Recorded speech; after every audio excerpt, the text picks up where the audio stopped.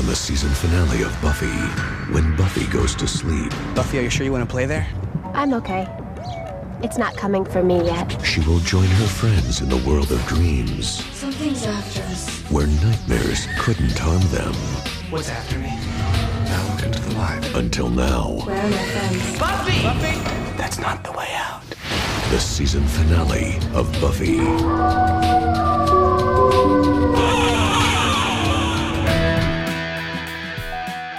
Welcome to Sportdelia, also known as If the Apocalypse Comes, Beat Me.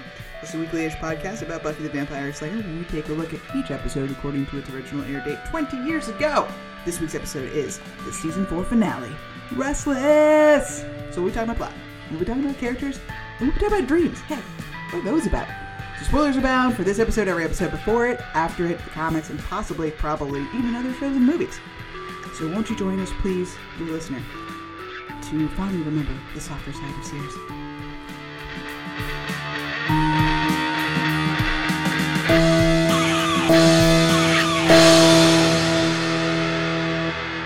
Welcome back, everyone, but most especially my co-host number one, Stacia. Say hello. Hello.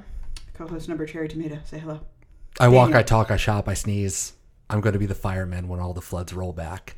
There's trees in the desert since you moved out, and I don't sleep on a bed of bones. Now give me back my podcast. Ooh, very nice. Why does she want to be a fireman? Anyway, my name's Kelly, and I'm here to ask the big questions like, what does Buffy mean when she says she's going to be a fireman? What's a fireman? Yeah, what is that?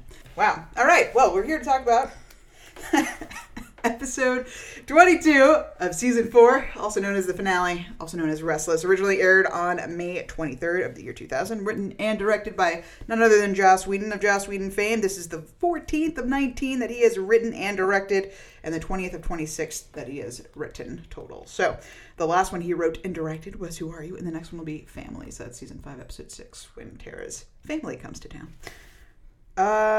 So I wanted to, and I'm going to try to not spend a whole lot of time on this. What happened in this episode? Our 4 friends fell asleep, and then they woke up. Get much sleep last night? So, I got hot chocolate. A nice offer from Joyce in the middle of the night. You're goddamn right. What an amazing offer from Joyce. What a great I wonder if mom, that'll I guess. affect any kind of ranking later in the episode. Propositioning Xander, sure, but... She didn't do shit. That was all right. You know what?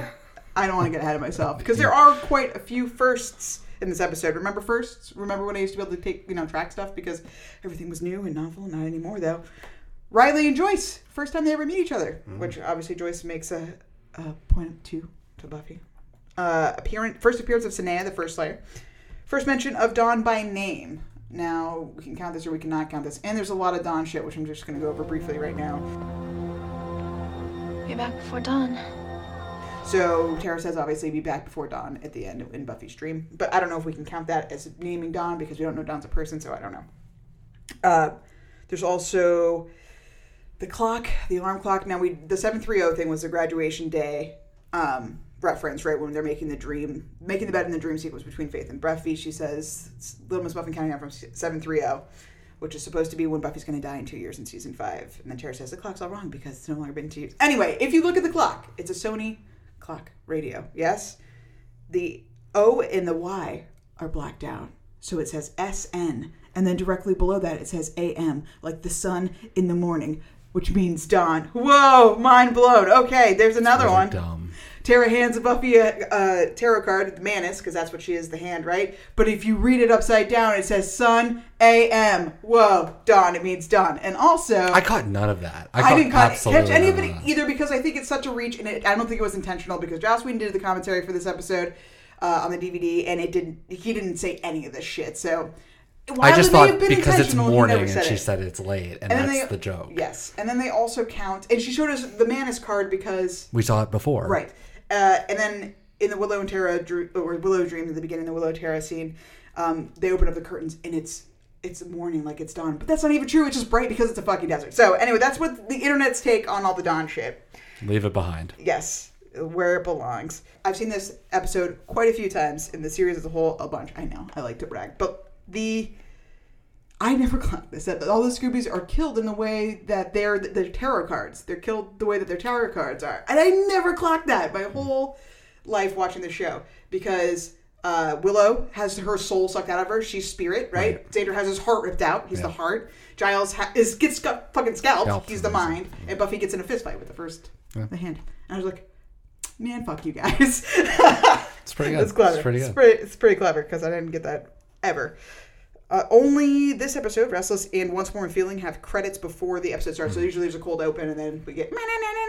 But not this one, which I think is a nice, effective move that we... I'm glad we only use it twice because I feel like if you're going to do a big set piece like this, it's good to not have it broken up. This is the first finale without Angel and Cordelia, which obviously...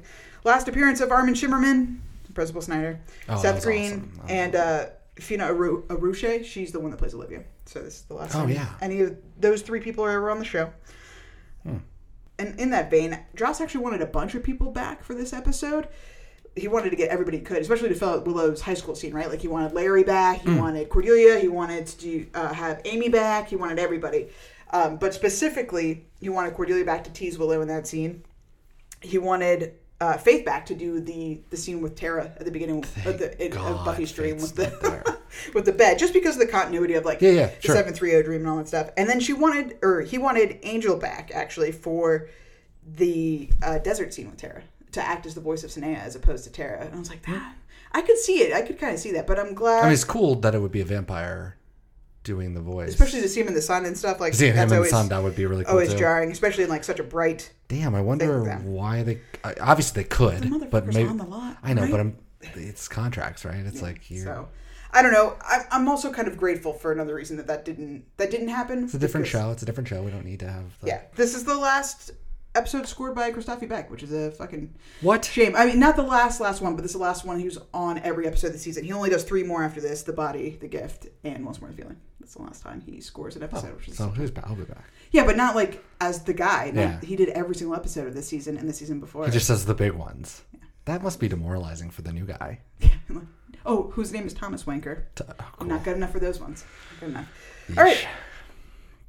I've made a little space for the cheese slices. I don't know if you know this, but this episode is about dreams. And you can get really in the weeds about like dream symbolism and stuff, I think, because there's like, I don't know, there's like a whole industry about it, or like a whole school of thought. And I don't know. Tell me about dreams, Stacia. I can give you the long version or I can give you the short version.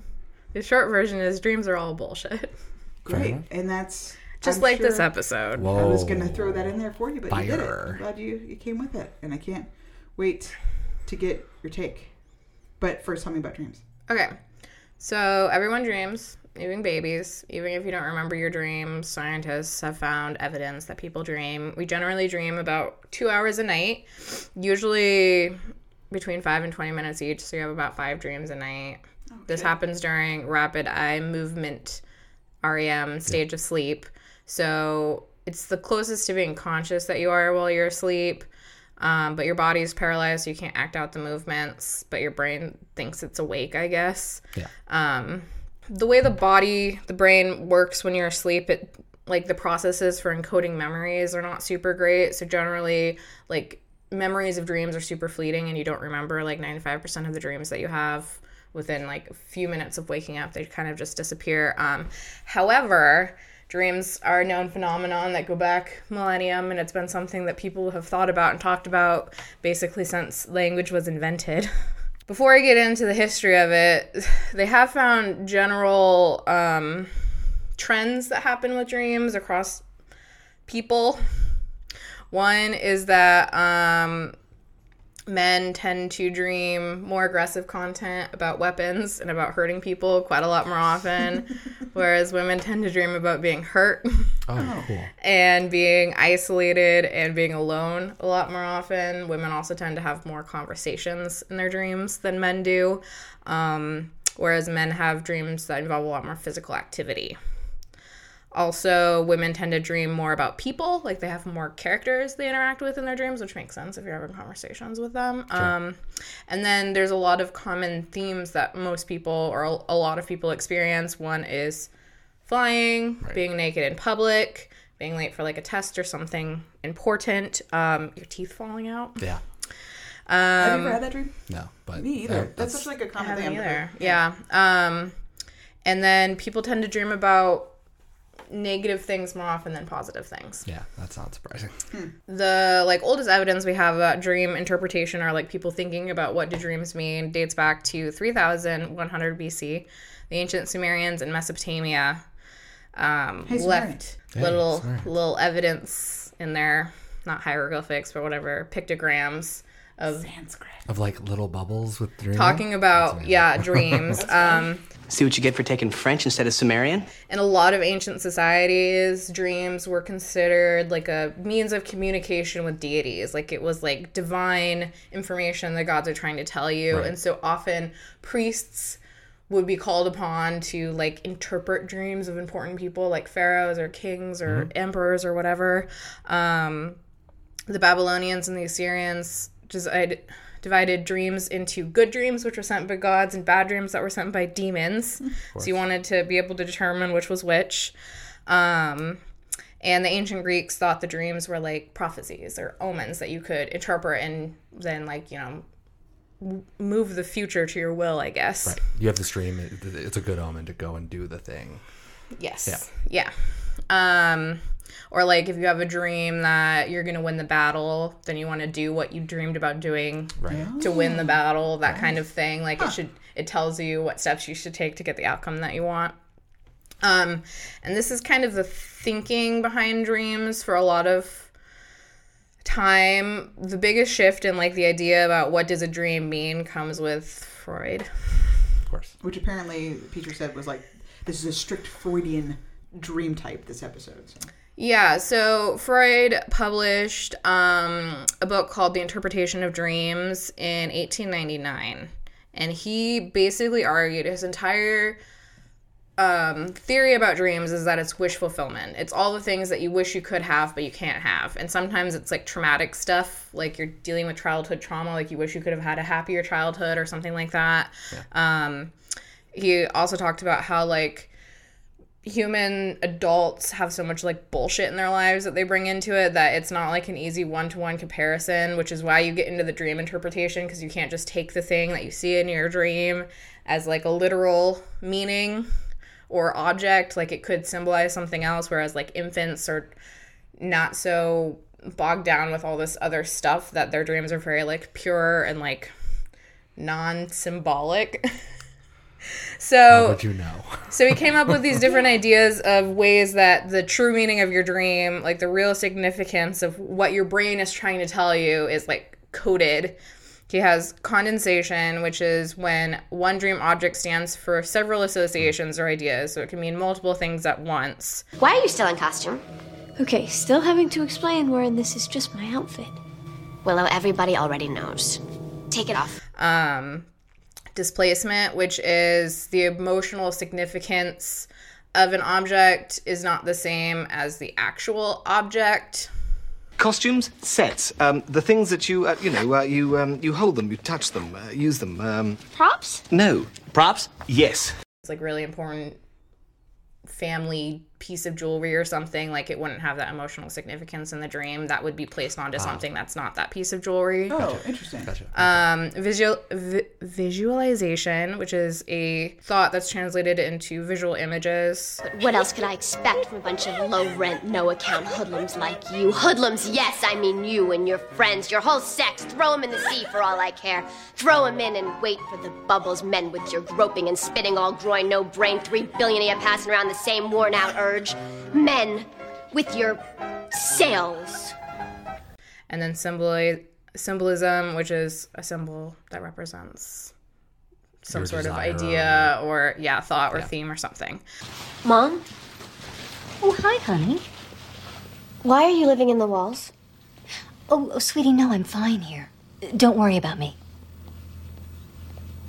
It looks dirty. Well, it seems that way to you. I made some lemonade, and I'm learning how to play mahjong. You go find your friends.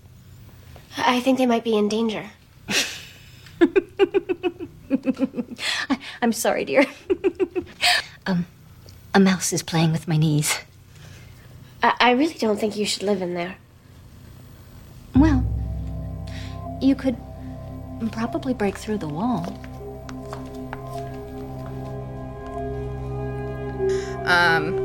So he basically got a lot of flack for this because he really likes talking about sex. Yes. And he got pretty peeved because a lot of people thought that he was just saying that all your dreams are just like your unfulfilled sexual desires. And he's Which was like his MO, right? I know. Well, that's what it's kind of become, too. That's, like, yeah. When you think of Freud, you think of sex. You think yeah. all men want to sleep with their mother, all daughters want to sleep with their father. Like, yeah, all women are sad they don't have a penis. Right. Yeah. That's it. But he was very, very upset because he's like, if you read my book, you'd understand it's not just about sex. It's really about, like, all of your, like, human needs and like how do you fulfill those desires. So it can be sex, but it's also like, you know, like emotional fulfillment and like, you know, all that stuff. So that's basically the leading theory up into the 1970s, and Faraday introduces the idea of do-it-yourself dream interpretation. That's what I know. People like, tell me your dream, I'll tell you what it means. It's like, what? Yeah, and but so basically she is like publishing these DIY books about how to understand what your dream is trying to tell you, what your subconscious is trying to tell you. And this is like, she's like, here are some ideas of what these things could mean, but you have to recognize this is individual to each person, so you can't just be like, a whale means prosperity, and if you dream about a whale, it means you're going to be rich or something. Like, that's not really how it works, but that, you know, it's like the same idea kind of as the Greeks, where if you dream that you're going to fail a test, it probably means you're unprepared and you should be studying for your test. Yeah, like self-fulfilled kind of things. Yeah, but it could also be on another level where if you're dreaming about failing a test, but you don't actually have a test to take, it's because you're dreaming about failing on some other level of your life. So, you, again, individually applicable or whatever. And she also acknowledges that generally you dream about the things that you've been thinking about for the past day. And that's the thing that Freud also acknowledged. He had like a specific phrase for it, but basically it was like, when you're dreaming about this like detritus of your day that's kind of attached to your dream, but it doesn't necessarily mean anything. That's what I experience. Whenever I remember a dream, it's always like very related to something that just happened. Yeah, I feel like it's that or it's something completely unrelated. Or no, I mean, even when I have like recurring zombie dreams, it's because I've been watching zombie shit. So never mind. Take it all back. Yeah, so one of the things, so we have this Freudian idea of dreams, which is it's your subconscious trying to speak to you. And then there's this new like scientific idea of dreams, which is we know these things about people and how they experience dreams, and it seems like dreams, because no one actually knows their true purpose, is to problem solve issues in your life. That would be why you're going back to your previous day and your brain's trying to work through what you should have done differently or something, and to help you encode your emotional feelings about what you've experienced. Basically, it seems like it's kind of like a brain reset time for you to deal with what's happened in your day and get you ready for the next day. Not necessarily your subconscious coming out and telling you deep, dark childhood secrets that you need to know so that you can become a perfect and fulfilled person. That being said, people have ascribed meanings to different well, it's all like things. Tarot cards and all like astrology. It's all that kind of stuff where it's like, take it with a grain of salt. Like, sure, you could extrapolate that. I think to a certain extent, if you find it helpful to analyze your dreams and you find some meaning out of it and it gives your life purpose and it helps you take charge and like make decisions or feel good about the decisions you've made, like that's great and use that. But on the other hand, like don't feel like it's actually real because there's no scientific proof that any of this is legitimate. If I dream about a whale and I don't get rich, I'm coming after you specifically. Yeah, so I looked at the episode of Buffy and I thought, what is Joss trying to tell us? What motif has he presented us in this episode that we need to know the Freudian definition of if you dream about it? And the thing that came to my mind was cheese. Cheese. It's the only one. These will not protect you. Yeah. It is the only through line through them all. So the thing with cheese is it's very complicated. Yes. Good job, Joss. Good. Not really going to get into all the details because literally it's like, what context are you having the cheese? Are you experiencing the cheese? Like, in what context do you experience the cheese? Are you wearing the cheese or is it wearing you? Yeah. Are you wearing the cheese? Is it wearing you? Actually, that's not one of the options. Which is why this is so difficult. Wiggling cheese? So it's like, are you eating the cheese? Cheese whiz. Right. Are you buying the cheese? Are you making the cheese? Oh, God, is it just in the background? All of these things mean different things. Also, like, what is the state of the cheese? Is it good cheese? Is it rotting cheese? What kind of cheese? what context is the cheese in. So, like, cheese can It's mean... being held in a desert. Well, okay, so cheese can mean, like, prosperity and wealth if it's, like, cheddar and you're eating it. I swear. But it could also mean if it's brie and you're, like, spreading it on things that you're feeling, like, spread too thin. Oh, come on. So it's a lot of your own. Whatever you do is so psychoanalyzed. Like, what are you doing with the cheese? Yeah, and it's like, so it can mean wealth, but it can also mean if you're having this in a sexy context, it could mean that you're working on, like, personal romantic relationships because, like, you know, like wine and cheese and chocolate dipped strawberries. Is that, like, what's happening here? It all comes back to sex. So, yeah. See, there you go. So the most applicable thing I could find, because, like, they're not making the cheese, they're not eating the cheese. No, they never touch the cheese. They don't even really interact with the guy ever. No. He's just there for a moment, then he's... But I did find an entry. I mean, obviously, this probably isn't from Freud because it's about processed cheese. But A Dream of Processed Cheese, which I feel like those are craft cheese singles, absolutely. indicates a need for change. Okay. Well, hey. So there we go. And that's the segue. And, yeah. That was perfect. I'll be fine. I think I figured out how to steer by gesturing emphatically. Thank you so much. Oh my God, I can't believe dream That was analysis great. is so specific Yeah. that there's one for processed cheese. Oh, yeah. Specifically. Different kinds, all of them. It's like, is it brie cheese? Is it blue cheese? Can you is imagine it if it cheddar? was Is it Swiss? I mean, Yeah. holes in your life. I mean, gotta fill those holes. so much? Crazy. So, Yeah, didn't mean that. Absolutely not. I will not squat in that dank hole. What? It was good enough for me, but you're above it all? Precisely. I want to know what both of you thought about this episode. But Stacia, I want you to keep it inside for a little bit. Stacia, what did you think about this episode of TV? I'm not sure what I'm supposed to do right now. I don't like it. Oh, you just want like a simple answer. Yeah. Oh, yeah. Before we go through everything. Yes. I don't like it. Is that good? Because I know that you don't like this episode, and I want to hear all the reasons why. And I didn't realize before watching this or before researching this that this episode actually really is divisive among fans.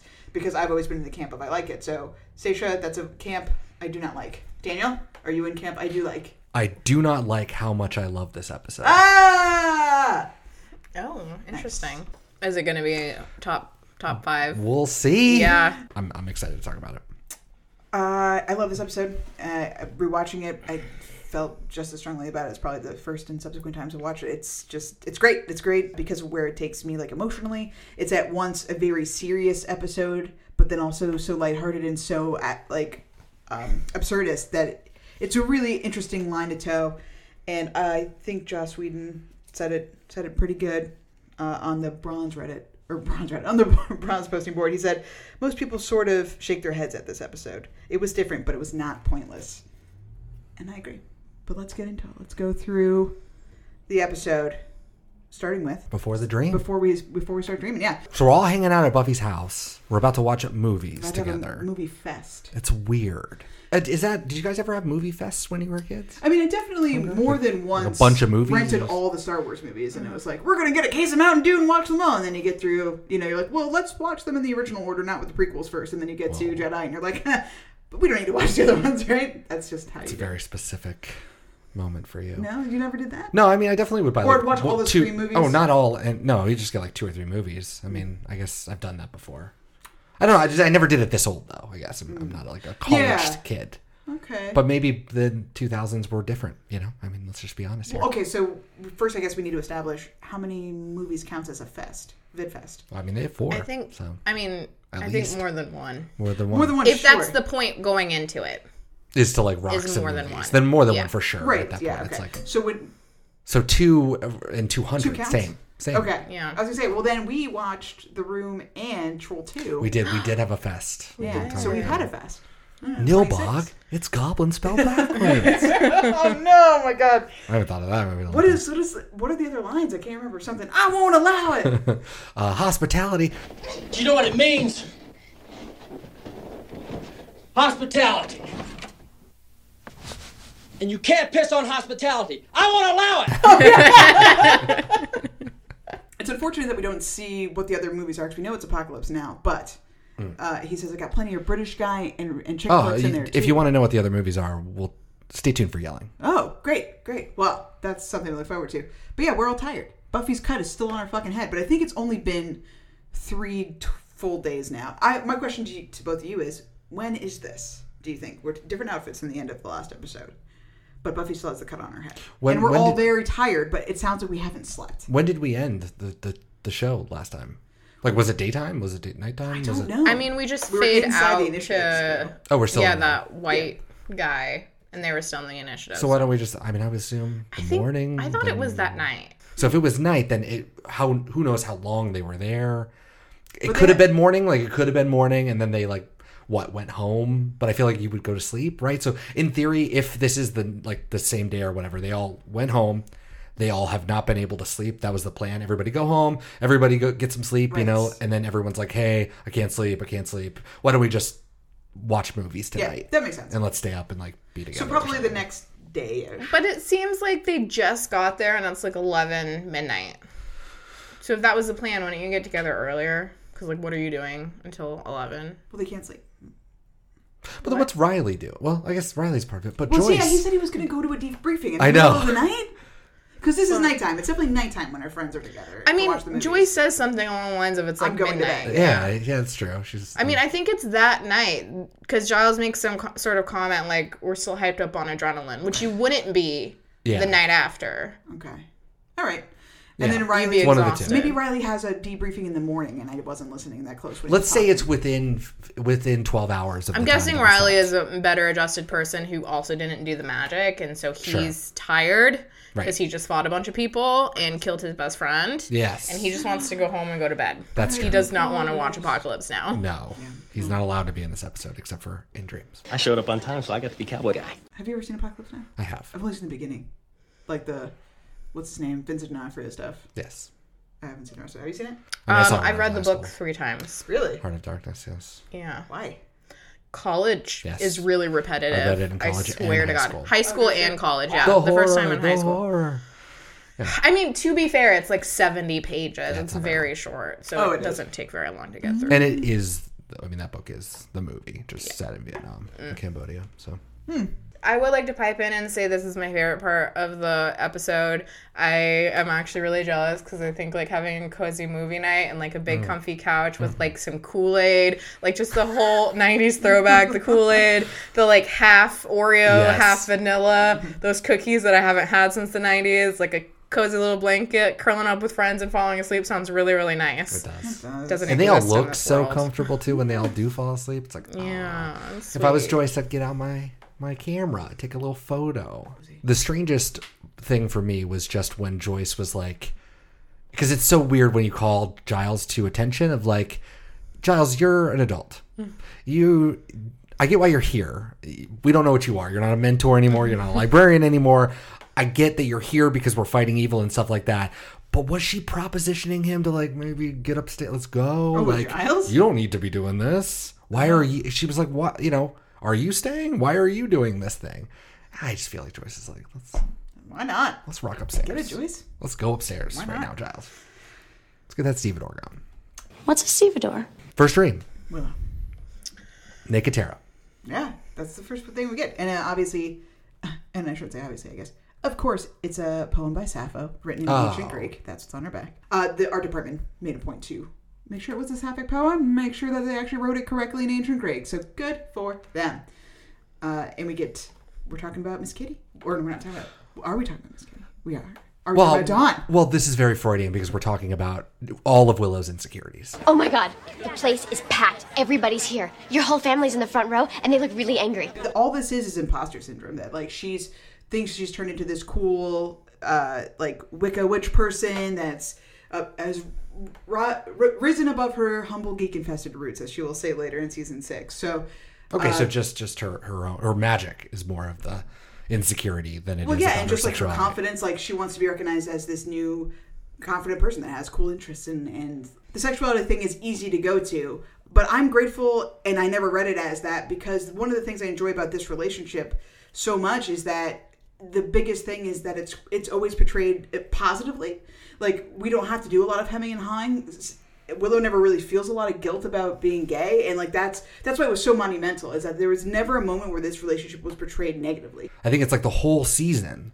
That's why this episode is so good, because it's the whole season reduced down to like a Great Jonathan episode, or all the episodes we talked about then, or just a fun premise, getting to say all of the things that we've already said. And we even go back enough further than just this season. Like, this episode is payoff after payoff if you've been a fan of the show, because we do so many callbacks. We mentioned a couple episodes ago how we were like, oh my god, there's callbacks in this episode. We're being rewarded for watching the show. And this episode is nothing but that. So it's like an abundance of callbacks. So I fucking love that.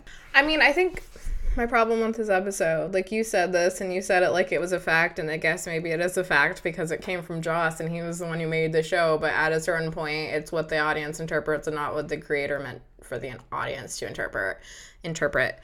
I don't find that there's a point to this episode. You could take it out and nothing changes. I think it's pointless, and that's why the dreams are so infuriating, is because I think they're pointless. You can read what you want to read into them, but that's true about every single episode. We don't need a dream episode completely full of nonsense for you to draw your own conclusions.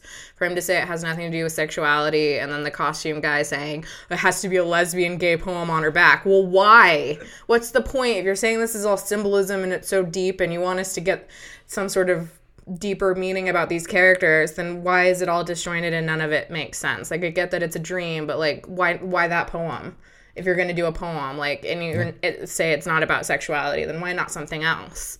I just get so frustrated because it all just feels like this thing where it's like, it feels like it's trying to be really deep and spiritual and meaningful, and then also at the same time it's like really heavy-handed and kind of pointless, and we're just like foisting people's insecurities on us again in the same way that we did with Nightmares, the same way that we did with Fear itself. Like, this isn't new territory. No, it's the same episode as that. It's less well done, less interesting. Damn. See, that's just my disagreement. Yeah, totally disagree with that. But it's 100% right. It's so pointless. There's no story. I don't feel like I've learned anything new about these characters. I'm not walking away going like, I've never thought about Buffy like that before. I've never thought about Willow's relationship with Tara like that before. I'm just like, okay, yeah, and then like, I don't leave the episode thinking, like, I understand these characters better. I just leave thinking, so you've reinforced what we've already learned 4 seasons of information. Like, we had the episode in Nightmares where Willow's scared to get on stage. My turn.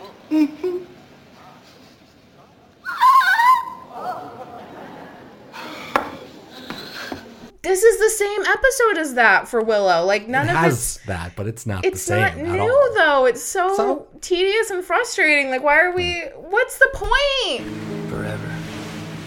That's the whole point. So, like, it's not about sexuality. And what I guess I was trying to say poorly was that she's not insecure about her sexuality or, like, their relationship. So it's mostly about her being insecure as her, like, new confident self, but not that that's not a piece of it. And obviously, like, when we go into the curtains, people thought that was, like, an homage to Twin Peaks and stuff. Yeah. But then if you hear from Joss Whedon himself during the commentary, he's like, the curtains was more about making the space smaller and, like, to illustrate that, you know, Tara... Willow feels safe with Tara in this small world that she's created. Also, the curtains mean vagina somehow. Like, it's...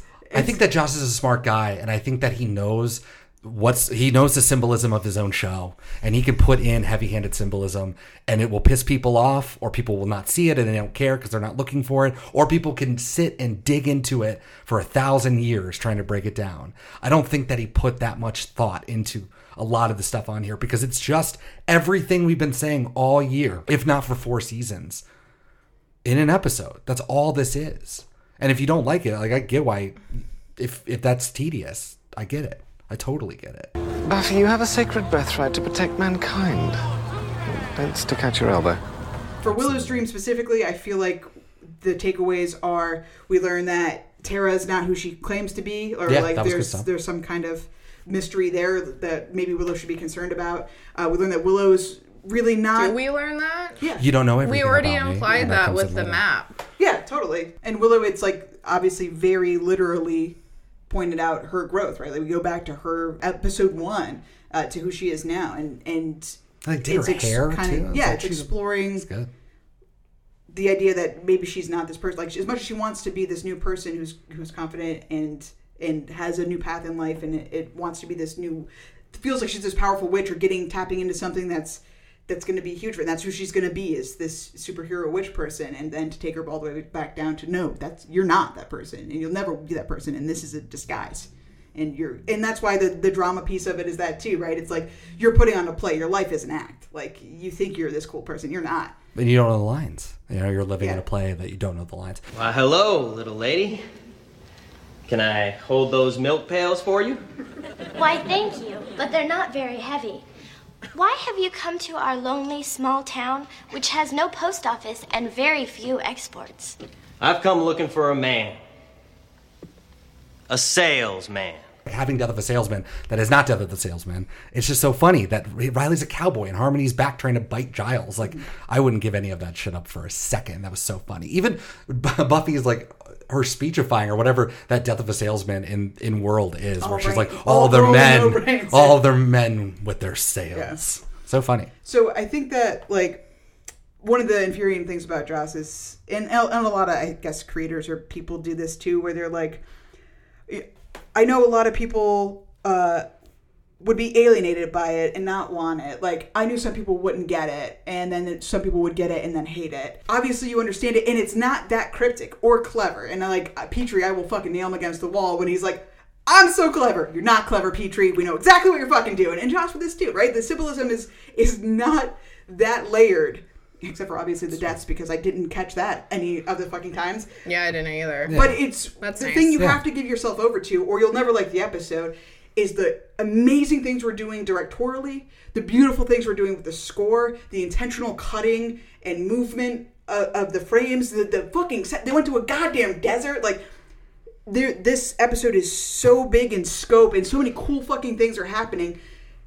And it does set up a lot of stuff. Maybe it's not new stuff, but we are reiterating it in this beautiful way where it's just like, what a great piece of art. The hope of our nation's future is a bunch of mulch. I disagree with everything. Like, even that, like, yeah, the music, especially in the desert, it's beautiful. Some of the scenes, like, I really like Xander's scenes when he's, like, out in the playground and then he's in the ice cream truck and, like, the background's clearly, like, a green-screened, weird, revolving background or whatever. Mm-hmm. That scene where it's, like, green and then, like, orange in the background, whatever. Yeah. In the school. In the school, so when they speak French. Mm-hmm. So good.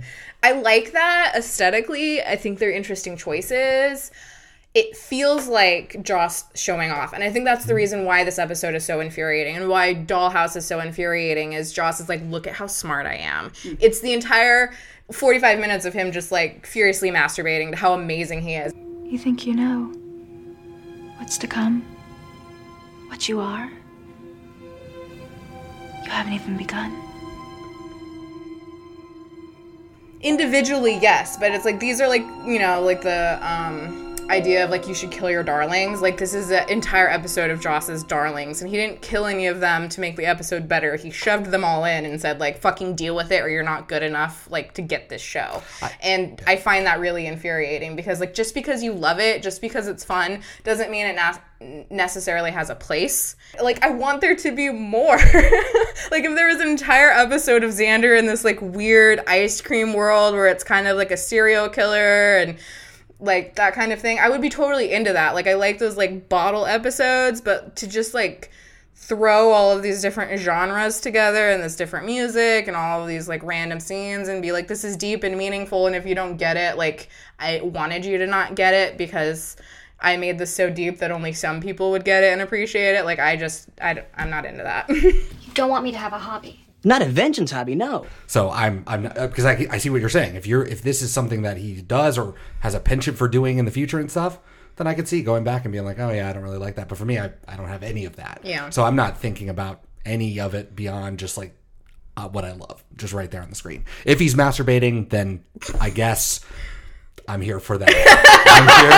I'm here for the furious masturbation, and I'm fine with that. I'm okay with that. I didn't listen to the entire episode commentary. I just caught the tail end of it with Kelly. But he said, and she's already said this, that he was like, I knew half the people weren't going to get it and they weren't going to like it. I don't like that. Yeah.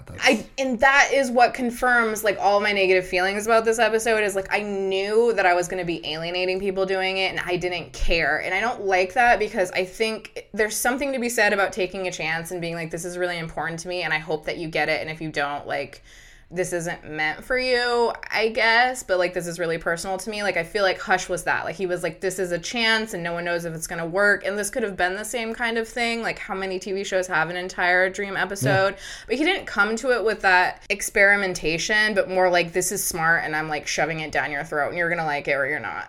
And not like, this is something I really want you to be able to get and I want to bring you along on this ride with me. And like, I'm sorry if it doesn't work, because I feel like that's the way it is with Hush. He's like, I'm really worried people aren't going to get it and I want them to get it. And his attitude here is people aren't going to get it and that's what I want. Not all art is for everyone. And sometimes you have a singular idea of the thing you want to do, so you got to do the thing. I wish he didn't talk. But I don't, yeah. What does it take to get you to shut the hell up? I really struggle with the concept of like cutting out the creator from their creations, because their implicit biases and their experiences and the way they view the world completely and totally, especially in this kind of media, maybe less so like impressionist art, but like in TV and in books and like film, like completely informs the choices that are made. Like, why is Buffy skinny and white and blonde? It's because that's what Joss finds attractive. Like, why did he struggle with having Tara be a size 8? The things that are in there because they spoke to Joss in a certain way. And for me to leave the episode feeling like he wanted some people not to enjoy this, and then to hear him say, I knew people wouldn't enjoy this, like, I find that really irritating.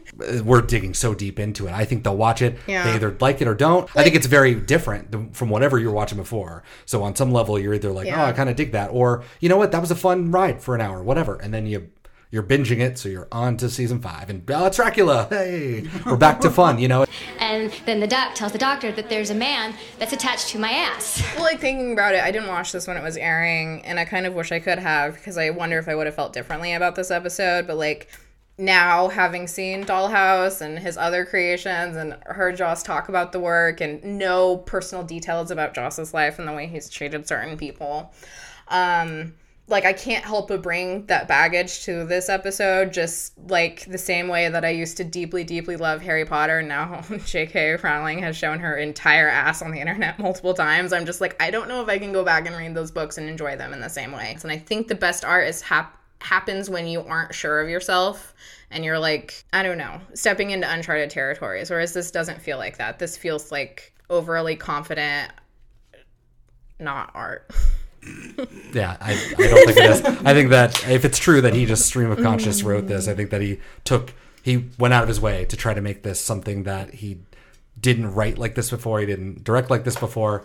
He's going out and probably hone it. He has skills, so he's going to use his skills in a myriad of different ways, which maybe feels like showing off, because is it good or not? I don't fucking know. I don't know anything about directing or cinematography and shit. I mean, I just enjoyed what I enjoyed. But was he showing off? Maybe. Giles here is going to teach me to be a watcher. Says I got the stuff. Spike's like a son to me. Well, that's good. I was into that for a while, but I got other stuff going on. After the first Sex Willow's soul out, we go to Xander. The next conclude, like, I wonder why they chose the order they did. I mean, I'm glad they did. Anyway, so Xander, what's Xander's dream about? He's afraid that he's a loser that'll never get out of the basement, right? That's about it. We can move on. I mean, I've never heard of that in the show before. That's such a unique new concept. I mean, and it's so interesting that he's like in this army, sort of. Are you a soldier? I'm a confortador. You're neither. You're a whipping boy, raised by mongrels and set on a sacrificial stone. I'm getting a cramp. His, I think, are the most on the nose, because it's just like, he's now in the army now. So, all roads lead back to his basement. I mean, it's all, again, it can be really heavy-handed, or it's like, oh, fun. He's like going through his little thing. He's like, I'm back in the basement. He's done before. And seeing his dad for the first time. That was, scary. And he'll be a different actor later, don't worry. Not relevant. Didn't know we'd see him again, so. Yeah, well, we see his whole healing the Hell's Bells. Oh, God. I mean, that's just another world. I can't imagine. Well, I like waking up before the Joy stuff. I like waking up and we kind of, you think you're back in the normal episode, and then fucking Buffy's just like big faker. Like, I just love all that stuff about Willow's having like a seizure. Yeah. I love that they just keep that going. That is very cool. And that's another element. Yeah. There's been many, many television shows that have done dream episodes, and Joss even says in the commentary, he's like, I could have gone the full smoke machine and blurry edges, And that never happens. Part of why this episode for me is so visually striking is because we don't, while it may get absurd, it never gets goofy. Like, it never gets schlocky and like, oh, we can fly now because blah, blah, blah, blah, zany stuff, space aliens, woo, that kind of stuff. It keeps it so grounded that it just keeps you captivated. So, like, even it's interesting, we're doing this right now. This feels like such a real dream. Like, as much of an oxymoron as that statement may be, this is like, we're on the couch again. We were just there. Is this real or is it not? And then like watching a movie that you've seen before, but it's not quite right. Like that's not actually a damn this war. Yeah, doing goofy shit like in the play too, right? Like that's not Death of a Salesman in any way, shape, or form. Well, we do have a Death of a Salesman. The salesman's lying down on the ground.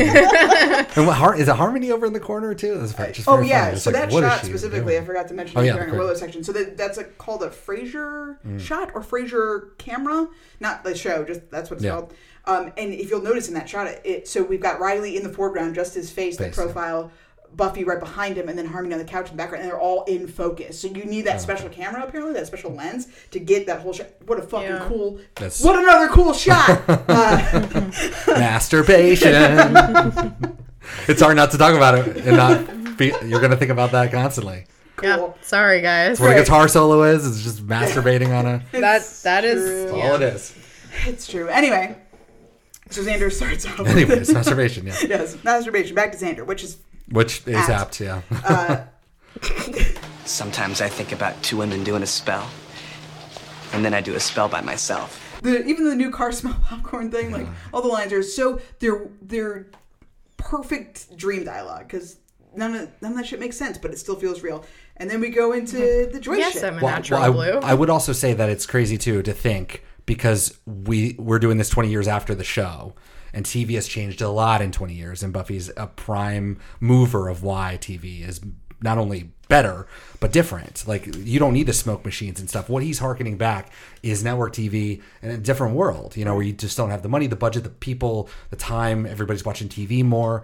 And because they're on this new wavelength, just like all the HBO shows and everything like that, they're changing what we think of now. For 20 years now, we've thought of dreams in a certain way.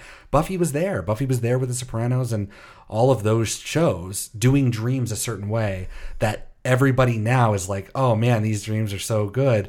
But they all have really happened over like 25 years that the show has been on. Like, we would never do smoke machines and shit like that. Yeah, but I get why he's talking about it, because he's talking about it in 2003. When like, people were. Yeah, right. And if he was talking about 20 years ago, just like we are now, it all starts to blend together, right? You just start to talk about it like yesterday, but it was really 20 years ago.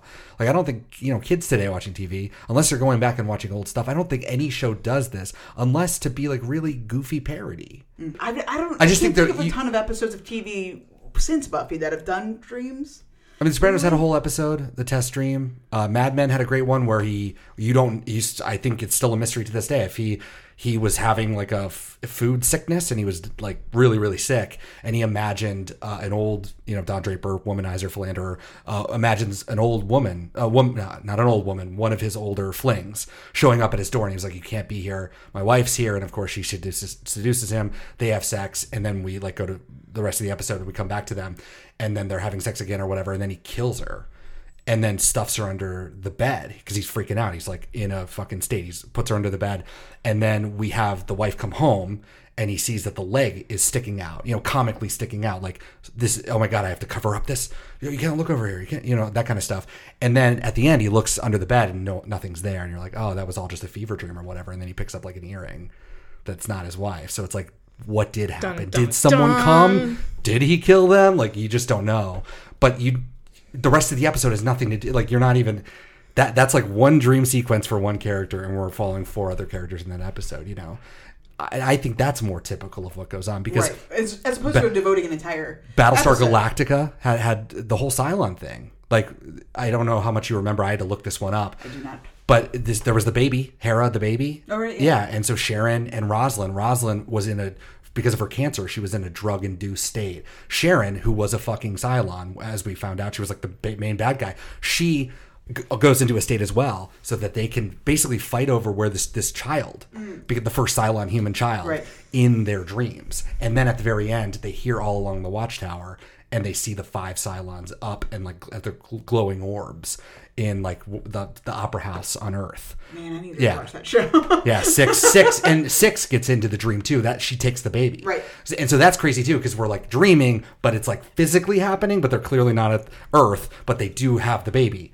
But also I like that one because it's stakes. Like it's kind of like this. You're like the first. We've introduced the first. Here you go in a dream, and in that we introduce all along the Watchtower and the fact that there are going to be Cylons amongst your friends who you know, and that's stuff that doesn't pay off for another 2 years. You know, and with Buffy too, it's like it's not going to pay off right away. Well, even just bringing up that piece of it, like it's not just one scene. Can you think of any other shows that do a whole episode? Not off the top of my head. I mean, the most iconic thing that I immediately think of is Alice in Wonderland, which is an entire dream. Oh, and we get back to Newhart. They retcon the entire series, the very last scene of the show. Yeah. By saying it was all a dream. Sure. So I hate that kind of stuff. Yeah. That's maddening. But he also like set this is the same. I don't think that this is the same at all. No, it's not. Yeah. It's not. Well, the test dream was a whole episode for The Sopranos of just like, again, like really just one person, his whole inner thoughts, and you kind of learn like about his, he turned down a job one time and like his whole life could have been different. It's just like internalized regret basically is what Tony's whole thing was. But it was a total dream thing. He's like an insurance man from Arizona, and it's just he just sits in a hotel room and talks to whoever his wife is, and they're just like shooting the shit about some fake job. It's such a bizarre, weird episode, but you can tell it's a dream just because he like goes back to the places where he used to go, and there's no menacing overtones. He's just I have a different voice, Gandolfini is just like totally. I'm a different, like he's living a different life. Like he became a different person. He's not the person he hates, which is himself, and that's a whole nother fucking story. But yeah, so I mean that's the only like full. Beyond this, I don't think there's 2 that I can think of beyond that are just full episodes, front to back. What'd you see in me, anyways? The object is to learn what you saw in me, not what I saw in you. One of these days, Alice. One of these days. Pow! Right in the kisser? To the moon, Alice! I remember when you hit me, it was like pow to the moon. Don't get me steamed, Alice. And then you choked the shit out of me. Yeah, but that's after you were trying to put a fork in my eye. Oh, that was your mother.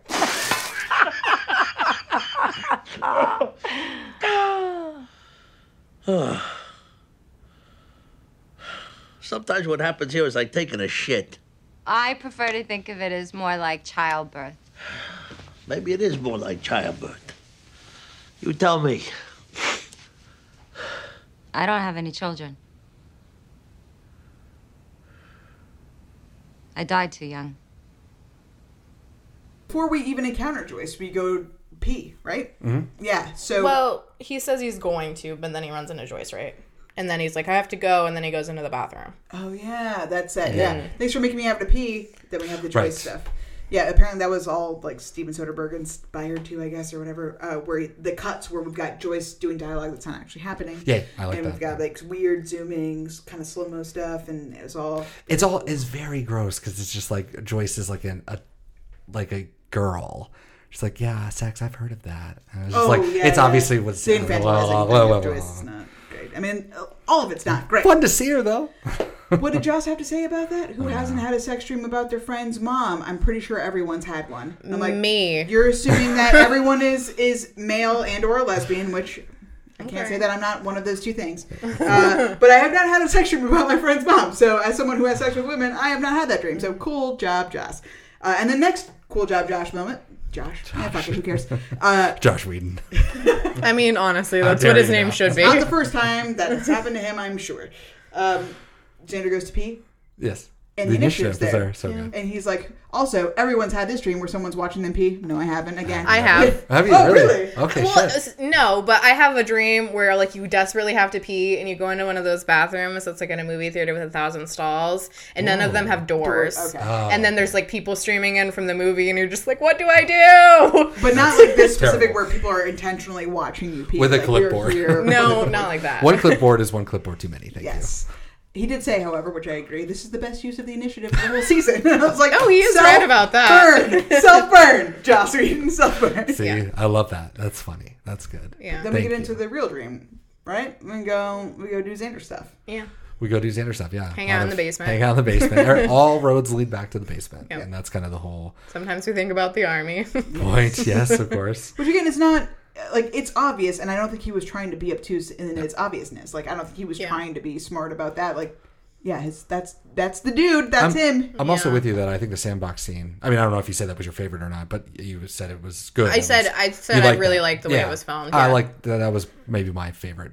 Yeah, I mean, well. I don't like Giles. I don't like Xander in general, but I think I like his dream sequence the best, like directorially. I really like the ice cream when they're driving and how that feels, and like how bright it is and the swing set, and in the playground scene too is like he intentionally upped the brightness to make it feel like we're outside, but in a dream.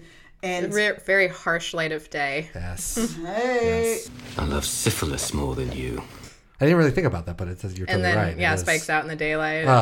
Which is cool. In and of itself. Yeah. And obviously, we pay that off with the suit and tabula rasa. Like, see, there are things. Randy Giles, no wonder I hate you. Yes.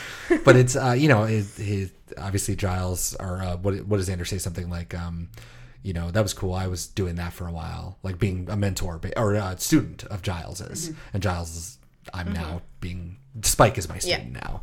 And, Xander, I think, is, in his dream, if we're doing the Freudian thing, he's definitely, he's insecure about, what he could have been with Giles if he had applied himself. He could have been what Spike is, wearing the suit, looking good. It's something that, Stacey, you've brought up many times where he could be useful in other ways. Yeah. He could have very, very much been a student of Giles and like, fuck it, I'm going to be a research guy. I'm going to learn how to make weapons. I'm going to do something useful, but didn't. He didn't choose to do any of that. And then obviously Buffy's the only woman in the dream. Buffy and Anya, funnily enough, even though that's his girlfriend, he doesn't sexualize, right? He sexualizes Will and Tara, and Joyce, but like, she says Big Brother, and he's like, oh, Big Brother. I don't know, again, if we're supposed to be talking about the Dawn thing or what, but like, some people think that's supposed to just represent a switch in their relationship. Like, there is no currently and will not be in the future romantic. That's how I read it. Like, we're like family. Yeah. So that's nice. The Deadeye Buffy in that scene too is so good. Yeah. Like, I don't know if she's supposed to be a kid playing in the sandbox. I think so, yeah. And so just like her, like just staring as like a child, just like, I don't know what to say because I'm a kid. So I'm just staring at you. It was very weird. Because then, the shots back to Xander, who's just like, I love the dream stuff for Joss in this world too, because like even with Willow, when she's like, she's getting attacked and eaten, like nobody reacts, no one does anything, but also you're unable to do anything because like when in Willow's dream where Tara and Oz are flirting, totally, and just when she like looks at them, but she, you're in a dream, you can't actually do anything about my book report, right? So it's really cool because even Xander in that moment too, they just have that back and forth stare, and it's like we can impart our own feeling about, okay, they're finally learning that they're family, not there's nothing sexual is going to happen here, but it's just really interesting to think of like being paralyzed in a dream, like just where I'm just here. I don't know. It's very, very effective. I like that a lot. The ice cream truck thing that you like the scene that so he wanted to do rear projection, which is like you would have a projector playing the stuff outside the window so it looks weird and fucked up like old movies. Yeah. But they had to do a green screen, so that was all like added after the fact, digitally after the but too, because he says, "Do you mind? I'm talking to my demon, not my girlfriend." Right. Like that was good stuff. I like that. Anya says, "I'm thinking about getting back into Vengeance," and she does. There you go. That matters. It also matters that there's the longest lesbian kiss ever on TV in that scene, even though they can't show it, and even though they aren't showing it, they're just showing Xander's reaction. The WB wanted them to cut it down. Wow. So that's cool. A lot of lip smacking on that one. Yeah, that was pretty gross. Unnecessary. Yeah. Unnecessary.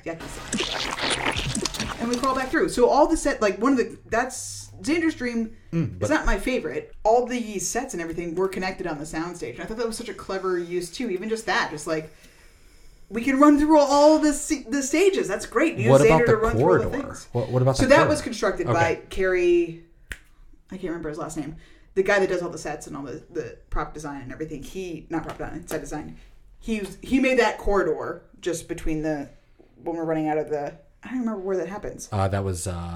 He went through. No, he went into Giles' house. Then he went to the college dorm, and then he went through Buffy and Willow's room, right, in her room, back to the basement. Right. Yes. And then when we swap around, that door where he comes out of that corridor is gone. Right. It's a wall. Yeah. So all those were connected except for the corridor scene because like that didn't actually the Buffy's room was not actually connected to his basement, that was so cool. Obviously. But everything else was just all the sets. I think that's so clever to do that, and they just use handy cams to like capture all. It just felt fast. It felt like we were really chasing Xander. Like, it was good. What's after me? It's because of what we did, I know that. What we did? And the others have gone on ahead. Now listen very carefully. Your life may depend on what I'm about to tell you. You need... La maison ne nous dormant. Tes copains sont tous là, ayant un taf merveilleux et rentrant en livrée normale. La créature ne peut pas te faire de mal. What? But no, the scene was amazing. The light was beautiful. The green light was so amazing. Giles looked so cool And even eating the strange, his apple. distant siren sound. Yeah. And that was Sunnydale High School, right? That's what they were Yeah. supposed to be implying? So the college set is actually still the high school, and I wonder if they just kept the lockers the whole time but never filmed that part, or if they add the lockers back. Either way, it doesn't really matter. There's a lot of Kerry Meyer, that's his name. Anyway, but they just redressed the high school scenes with those coins and the bricks to make it look more like a university. So having it's funny on a meta level because that is actually Sunnydale High School, but yeah, just that, and that's why it makes it feel more like a dream too, right? Like we're conflating high school and college But Xander wouldn't know about either of those things. Well, high school, I guess, but whatever. I mean, he's been on the campus. He worked there for a day. It's true. Don't validate He's a townie, so he knows. So the French translation? Yeah, which was really great. I was not expecting that, and I just love that it's dubbed in that way, like a 60s movie. It's so good. Much better than having them actually speak it. Yes. That was done by Joss Whedon's assistant, Diego Gutierrez, doing the vocal dub there. Nice. And what was he saying? Yes. But he was in French, but in English. Giles, the house where we're all sleeping, all of your friends are there. They're having a wonderful time and getting on with their lives. The creature can't hurt you there. Xander, what? I don't understand. Giles, oh, for God's sake, this is no time for your idiotic game. And then Anya comes in. Xander, you have to come with us now. Everybody's waiting for you. I can't hear you. It's not important. I'll take you there. Okay, so it was actual dialogue. Yeah, that's fine. which is nice. I thought it would just be something ridiculous. No, that's great. And he gets sent off to the army. Sure does. Which is, that's appropriate. And we get to see Snyder again. I know. Which is amazing. And that was a straight scene from Apocalypse Now. Which apparently Armin Shimmerman had never seen before. Oh, it's amazing. Yeah. And I think Joss commented about his performance where he was he was doing Brando, but not doing Brando in a schlocky way. He wasn't I'm trying to be Brando. He was just doing the dialogue. I mean, it was just him coming from the shadows. Yeah. And the bald head. I mean, he's the perfect. That was great. I agree.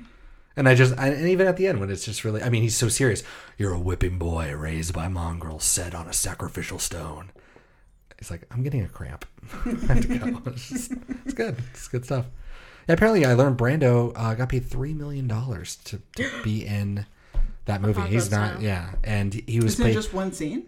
No, he's there, but not that much. It's not. They're hunting him, so he's not in all the movie. But $70,000 per extra day of filming. Damn. So I don't know how much he got, and this is speculative, but I don't think that our boy Snyder got $3 million to show up. So that's kind of a bummer for him. Poor but Armin. He did great, and I love that Xander says that. Did I ever tell you how much I thank you for having him stay in my snake? Yeah, just his dad. I mean, that's No Way Out, and the dad comes down. That shit was his eyes going down. That's probably the most affecting part because that's where it just it was so real. Do you feel any sympathy for Xander in that? Because we've kind of hinted that he's maybe he's got a bad home life. Yeah, that he sleeps outside and stuff. Right for the for amends, we see that he's sleeping outside. Right. I mean, that's probably the most upsetting scene in this episode. Yeah. Considering they have an ancient slayer hunting and killing them in their dreams. Scalping people, yes. Yeah, I mean, it is upsetting. It makes me wish that we saw more of that side of Xander, because I think it would help, characterize him and humanize him, because he's really just kind of the schlocky joke guy for most of the show. But we do learn from a lot of comedians and stuff. I mean, they kind of become the schlocky joke guy to cover up, all that stuff. So I think it does work, because there's enough there where they've laid out hey, my home life's not great. My dad's not great. And I think it's shocking because you've never seen it before, so you're not expecting it. But it makes sense because he literally lives in his parents' house and you've never seen his parents. But it's something I wish we would expand upon further. Yeah. Come on, put your back into it. A watcher scoffs at gravity. Next up is Giles. What do we do? What's the first thing that happens to Giles? We go straight to the carnival, right? We have the empty apartment. Where he's doing the hypnotism thing. Oh, that's right. Yeah, this is the way that men and women have behaved. And then ages. Buffy. That, which was great. Scary laugh. The scary laugh. I don't like it. I love SMG. I love her. She's so great. Was making funny faces at her for to laugh organically. I don't care. That nice? sounds horrible. But we go straight to the fair where Olivia is pregnant. Joss did not comment about that at all. I was going to ask about this. So she's crying over what looks like a baby stroller. Right. She's pushing an empty baby stroller throughout the whole little carnival. I didn't think twice about it because I just thought Buffy's the de facto kid. The kid is out of there. Like Buffy would be sitting there. Yeah, right. Theoretically, if she wasn't actually a grown adult, yes. Right. And the vampire, I am a vampire, says Drac. Foreshadowing for Buffy versus Dracula. There's a point right there. Oh, that's too much. And we go into Spike's crypt again with Olivia, pregnant Olivia. Oh, who we yeah. don't fucking comment on. He's doing a photo shoot. I didn't say this fun little factoid, but apparently most people dream in pastel colors. Which I don't know that I ever have. Me either. This is the teeth thing all over again. Everyone dreams about the teeth falling out. Never. Pastel colors. Pastel teeth falling out of your mouth. That's upsetting. Everyone's just upset about the Easter Bunny / Tooth Fairy. Yeah, right. But also apparently a small percentage of people only dream in black and white. Interesting. Like only exclusively dream in black and white. Huh. Fascinating. Not me. I was really waiting for Joss to say even just a little throwaway line about why Olivia is pregnant, because clearly that's a choice. I would think it's a choice that he made because he's doing a dream. Could she just be pregnant in real life and they didn't care? Oh, that could have been it. I didn't consider that even for a second. Cool.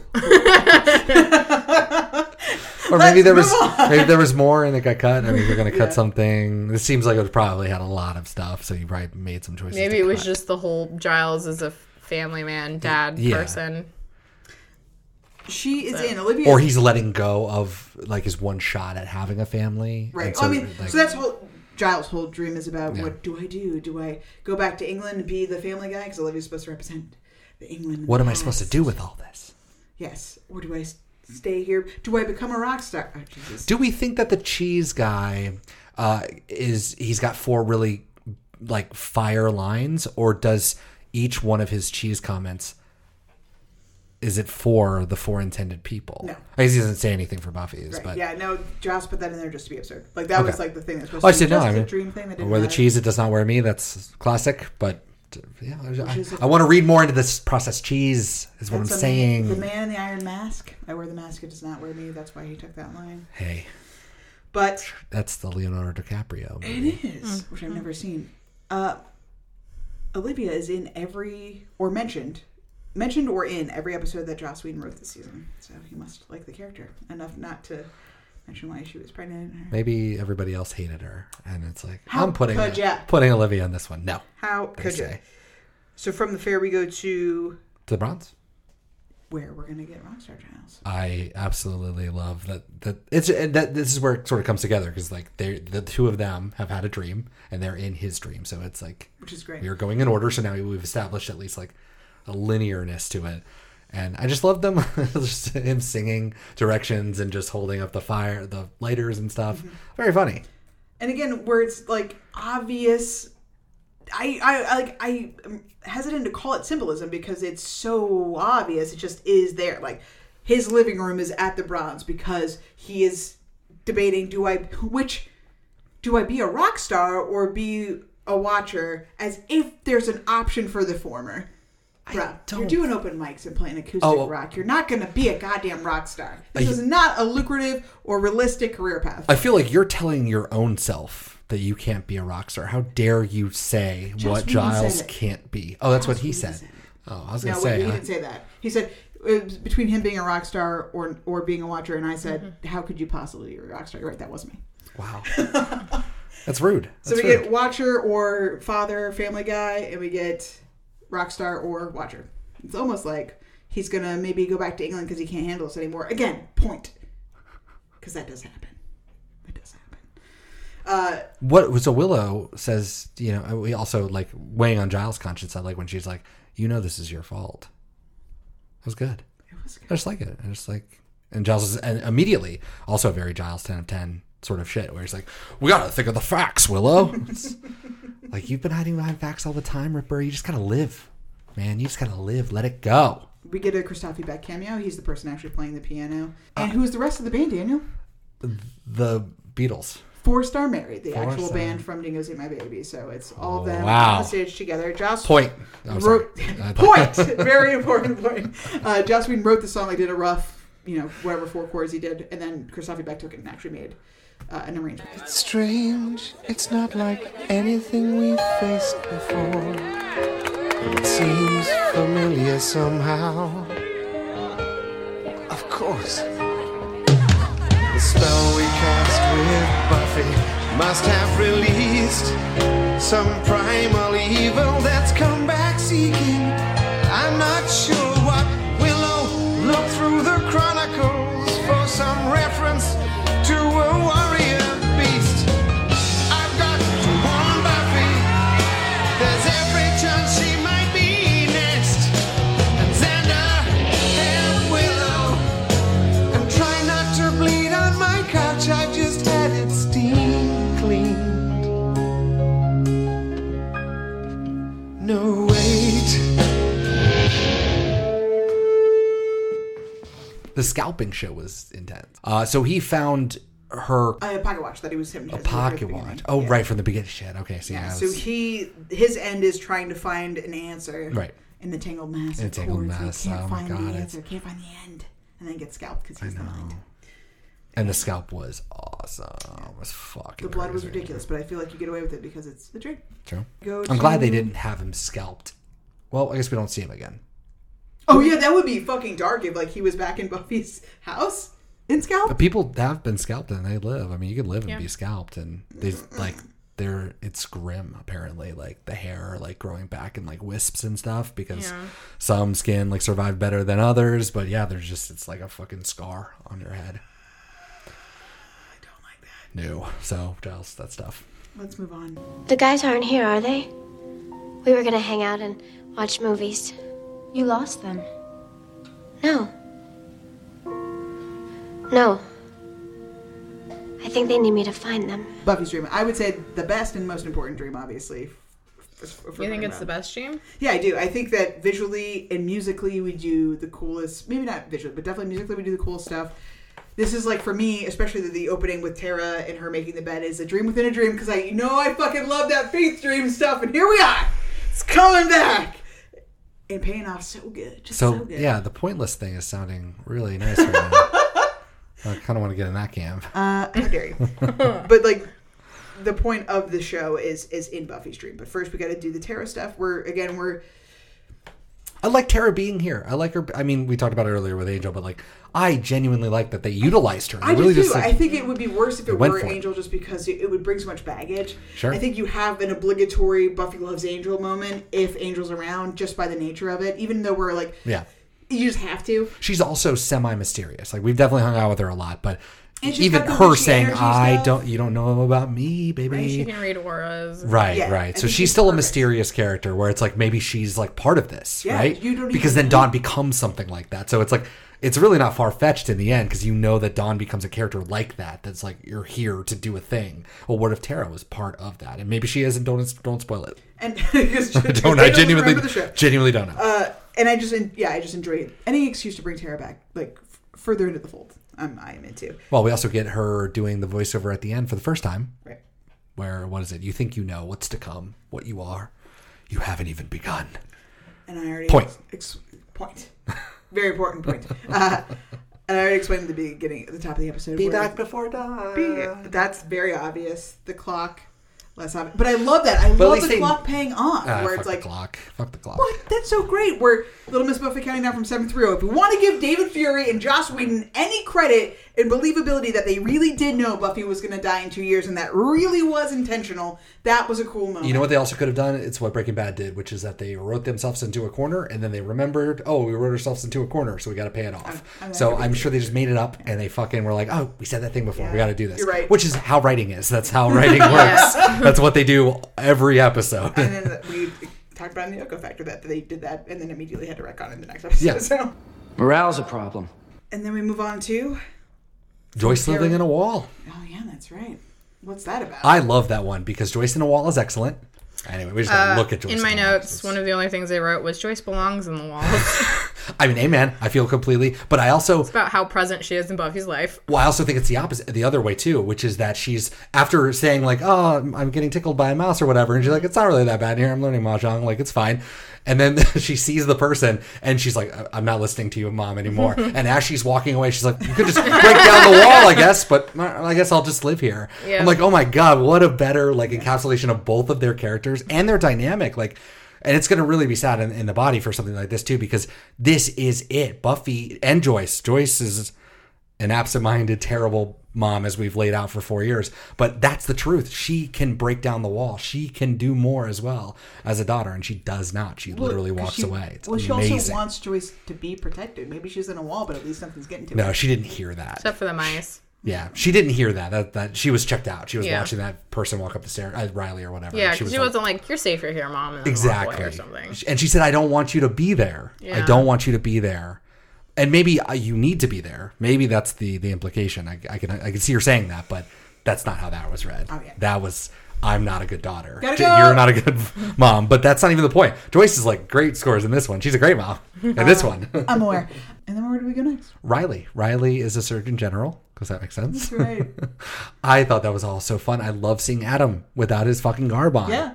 That was great. He looked like such a 90s boy. I loved it. I'm glad that we get to see him without his makeup because you, famously, in this podcast have said that dude must be huge. He's not huge. Not huge. That's Just wild. He's tall, though. He's very tall. Yeah, he's very tall. Yeah. But he's not built. It was cool. And it was, for me, I did not know this was coming. I forgot this entire scene. Oh, yeah. And it was really cool to see him because at first I was like, oh, I recognize that guy.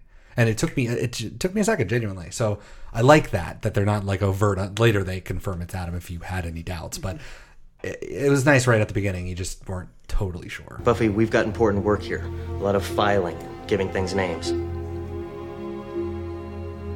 What was yours? Before Adam? Not a man among us can remember. The demons have escaped. Please run for your lives. This could be trouble. We better make a fort. I'll get some pillows. Tish forgot too, and she was like, "Is that Adam?" Yeah. And then I had a moment where I was like, wow, he's creepier as a human. Too bad they made him a half demon. But I didn't say that part out loud. Yes. Josh said it was hard to shoot the little gunshot with Riley under the table, but they loved it so much. I mean, that we put it in the credits for next season. So. I love the zoom. Oh no, it's in the credits. Come on, Josh, get out of here, baby. We're the government. It's what we do. Buffy, we have a lot of work filing, giving things names. This could be trouble. We'll make a fort. I'll get the something pillows. Joss Whedon apparently didn't intend, but a fan brought up to him later, and he was like, "Sure, of course, yes." At the beginning, Willow and Tara were talking about, we need to find her name. She'll tell us when she's ready. Talking about the cat, ostensibly Baby John. Who knows? Whatever. But they're like, she'll tell us her name when she's ready. And that was like the female approach. And then the male approach is, we name stuff. Fair enough. And he was like, yeah, sure, that's what it. Yep. Mm-hmm. Wow. Yes. Anyway, they're going to make a fort, and it's going to be okay. It's good, right? Yeah. But over the loudspeaker, which I was going to yell, but I've been yelling so long. The demons!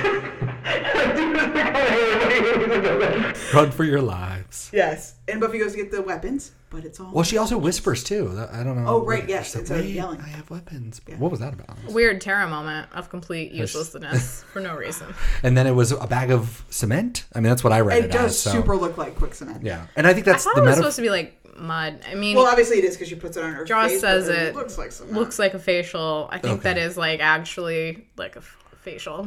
I just read it as cement as like this is... Yeah, you'd put like Aztec clay on your face. Because at that point, the real Riley comes in right after that as she's putting on all the stuff. And I think that's Buffy being insecure about her own relationship even with Riley, because he walks in and he's just like appalled by her slayerness, right? She's like the Slayer now, putting this on. Maybe she doesn't know that in the moment. Buffy doesn't know that. But I mean, putting that on subconsciously or whatever this is, I just see Riley being... over he doesn't want anything to do with her slayerness, and obviously we know that that's an insecurity of Riley's, and which she knows about, so I think that there's a little bit of that going on too. And he just said bye, which he will do in season 5. Point. Also we get a little homage to Faith there too, where he says okay killer. Oh yeah, you're a killer. I am not a killer. I am the Slayer. And you don't know the first thing about me. Buffy, I think, has a little bit of nerve. Like, she saw Faith really give in to that, like, those bad inclinations, the power that could consume her. And she's like, no, I won't do that. And so Riley being like, okay, killer, like, oh shit, maybe this is something. And saying, Adam even saying, is that a fact? And she's like, I'm not a demon. Yeah, I know. And then I was going on to learn, oh, actually, that is the source of your power. Right. It's like, oh shit. Well, she is. I mean, if that is the source of it all, she is a killer. She is a demon in a way. But it doesn't. And the whole point is Buffy saying, that doesn't define me. Right. I don't need to be a part of that. Yeah. So I think that's the whole point. That's the whole thing. We're going into the desert. Point. Going in the desert. We're going to have a very, very ill-outfitted Tara be the voice of Sanea. Yeah, why? That's what I'm saying. I don't know if people didn't like Amber Benson, if there was like a personal grudge going on here, but they dressed this woman so poorly consistently. It's appalling. I spent this entire scene thinking this is like some weird racism we've got going on. They put her in some sort of like pseudo-Indian mystic fortune teller. My theory is, and then I mean, I know why, but like Sanea is black, but then like tribal black and like aggressive, and she doesn't use words, like she doesn't have language, and you have to have a white woman speak for her, and like a lot of weird layers that I was like turning over in my head while this whole scene is happening. Better than this. Whatever is going on with Amber Benson was you just ignore. Yeah. Ignore. It's quick. Hard to really ignore that, like the racial component of it, especially when they're like constantly referring to her as the primitive. However, this was supposed to be like in a time where like this is thousands of years ago, right? This is like she's the birth of humanity came from Africa, so it's like that's all valid, but it does make sense. Feel weird. I will give you that. For Amber Benson personally, I think that they punish her for not being a size 0, and they're like, all we have is the outfits that fit Willow and Buffy. Oh, here you can have this pink towel. We discover she's the first Slayer. It's amazing, which is incredible. Yes. Now, this is the point of the show. This is the point of this episode, and this is something that will last not only to the end of this series, but the comic books as well, and the entire point of the concept of the Slayer. It starts here. This thing that is the lore of the entire show, the lore that I've been hoping for this whole show, we actually finally explain that there was a line prior to this, that this came from somewhere. It didn't come from nowhere, and we've seen her. There she is. She's the first. There was a first.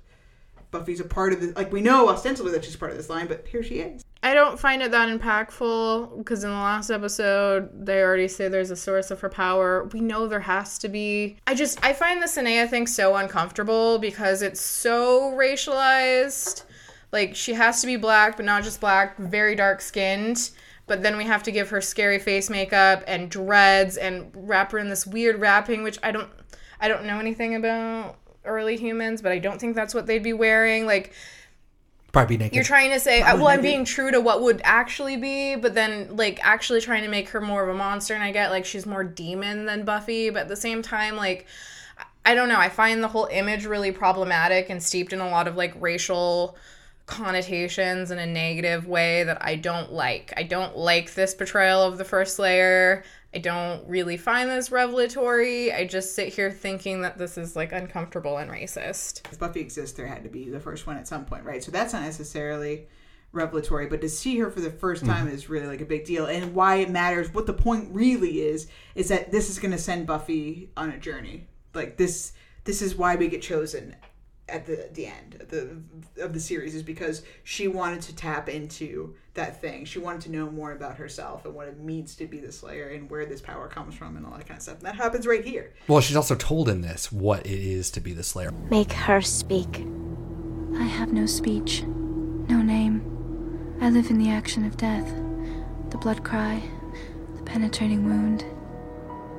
I am destruction, absolute, alone. The Slayer.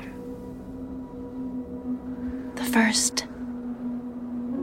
The terrible CGI cards with like a superimposed image. What the fuck was this? I mean, you had to do it some way. We're trying to say that. Get a picture. You have headshots of them. Just do a headshot of like. It was live. But they're moving. Yeah, they're moving. It's a video. Oh, it's fucking horrible. I hate it. But and she's like, alone. I'm not alone. And then everything's dawning on her that it's like dawning.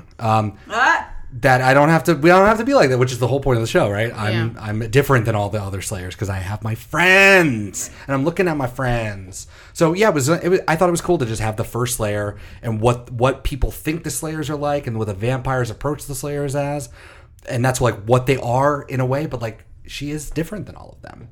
And I just, again, it's an underline on something that has already been stated for sure, but it was so cool to just see it. I think you could have had a version of the first Slayer that isn't just look at this savage monster. That's a good isn't point. Playing completely into racial stereotypes about, you know, what we think about Black people and all of those things, and like painting the face and having Tara speak for her. Like, you didn't have to do that to still have a satisfying. Double down at the very end. Also, in terms of hair care, you really want to say, what kind of impression am I making in the workplace? Because I just find it, I don't know, Teutonic. Because of that, I feel like... Nice. I feel like Angel might have been better in this scene only because I don't think they would have had Angel speak for her. I think they would have had Angel speak about her. Like, they would have been like... Angel would have been like, you know, I fucking know everything because I'm 8 million years old or whatever. Yeah. And be like, she's the first. Of course she is. Like, why don't you know... Yep. Whatever. I think they would have shied away from her speaking for her, and then Sine would have piped in, still probably like the no friends. Yeah. Whatever. Yeah. But, yeah. It's she knows that English, but nothing else. Not enough to hold. Like, why would you know any language? Like that's the whole point. For me, yeah. I mean, definitely with not only that, but also just they cut that joke like. That's basically her waking up at that moment. Oh, the hair thing. Like the most charitable explanation for me. And again, everything you said was totally something to think about throughout the whole show. But for me, I saw it as being charitable. I saw her basically like dunking on her foe. You know, like at the end, she always has She's quips. Always quippy. She's always quippy. Yeah. And so in this case right here, it was almost like she's about to give her quip. She's about to do her thing. And the realization, you know, she wakes up basically like, you didn't vanquish an enemy, right? You are the enemy. You are the Slayer. So in a way, like, you don't have a quip because there is no quip. I don't know if any of that makes any sense. But it's still really important. Yeah. For the mythology of the show. You can't take that away. The only counter I would have for your mythology of the show is that we really can't have it all the ways. Like, we want to celebrate the lore, but it is bullshit, and they didn't care about it forever, and they won't care about it again just as quickly. So, you know, it's like I'm with you. I like it. I enjoy that, but I'm not going to celebrate. I'm not going to pat them on the back for being like, I'm going to talk about stuff in the past. This would have really, really paid off if in The Gift we redo this fucking enjoining spell, because throughout the whole season 5, she's done nothing but like she starts going back to training. Giles is a watcher again. Like, she does do that piece of it, but she doesn't really do this. I'm part of something bigger than myself, and I'm part of this line of people that I should and can obviously tap into when the need arises. I think that would have been a lot more satisfying if she like because I spent the time to try to figure out all this shit, I've become this thing. I think that because we know the whole series, I kind of like this ending and everything because it does leave a lot of question marks. Because in my head, Buffy is going to reject what's being offered by the first Slayer, right? I'm not absolute incarnate death. I'm not any of that stuff. I don't know what that looks like because we've kind of already been doing that. Well, so that to me sounds like more really of the same. Contradictory and fucked up, which is you're not the source of me. That is not true. Yeah, I know, but you get what she's saying. You know, like I'm not going to be defined by your absolute death. I'm not going to be defined by that. And all we really use Sanea for going forward, with the exception of season 7, where she actually learns about how the first Slayer was created, is season 5. She's used to be like kind of like death is your gift. That's why she knows she's supposed to save Dawn. Death is your gift. You have to kill yourself to save her. Like, we could have done. I can't wait for the gift. I can't wait to. Hey, next year. Joss said that they knew they were going to be picked up. So that's, part of the reason why they did this in the first place. But he also said, what you heard, and you were like, well, infuriated, that if this were I knew we'd be picked up, but if this was the last episode we ever did, I would be totally fine with it. Cool. How do you feel about that?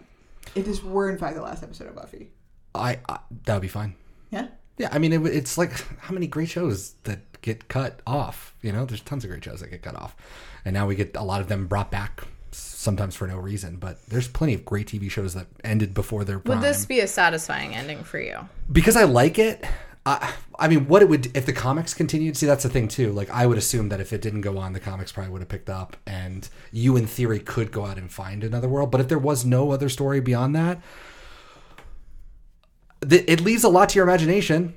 I mean, it does set all of our characters essentially in a really well wrapped up story. Everybody got an underline to their entire character arcs, and you just would make up, fanfic. I'm sure people would be writing the shit out of this stuff. Yeah. As to what season 5 could have been and looked like, and you would have had her, and you would have had people who she becomes the ultimate slayer or she doesn't, So I think that's satisfying from I'm a fan, and there's probably a community of people that also love the show. I think that it would be cool to have a cool cliffhanger and not like Sunnydale is leveled, because then you have to go back and write a period piece or something. You can't write something continuing on the story, right? You can tell a story with your characters in the worlds, like Harry Potter fan fiction, Yeah. It was always fun when you didn't have the new book because you could pretend this is the book. Yeah. But now you would have to tell the story from the past, right? Which you already know the connotations of what's to come. So it's cool if it ended because you wouldn't know. But it's just it would be another TV show to lament and say, this was the great TV show that got canceled before its prime, and I think it would still live in infamy as a great show. Stacia, you were outraged by that comment, but then also dissatisfied with this episode, mostly being an underline of what we already knew. So why is this dissatisfying as a finale?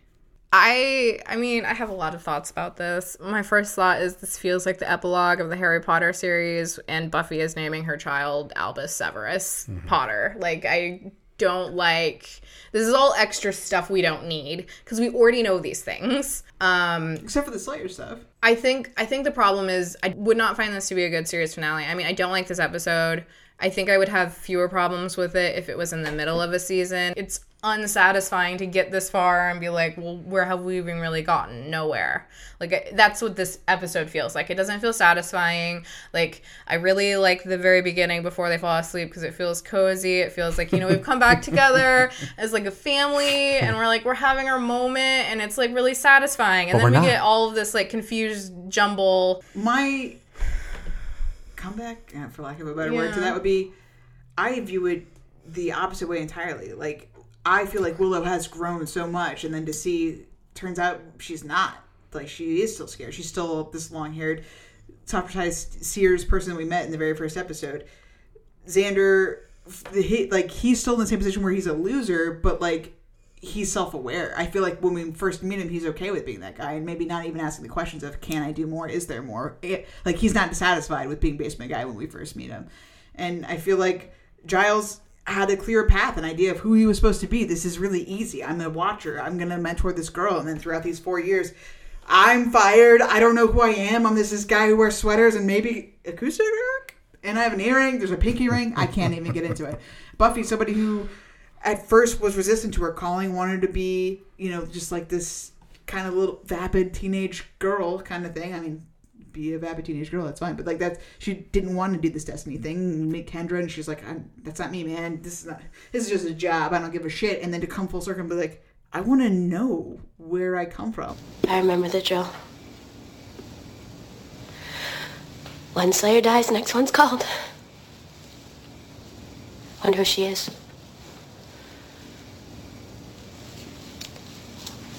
Will you train her? Or will they send someone else?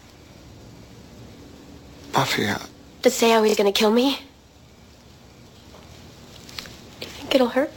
I will straight up say that if this was the series finale, if I ever rewatched the show, I would not watch this episode. The end would be episode 21. If I knew that this was canceled after season 4, they thought they were going to be picked up and they weren't, and this was the end, that is the huge difference. I think this series will be lionized and people will love the ending because it wasn't their choice. Maybe.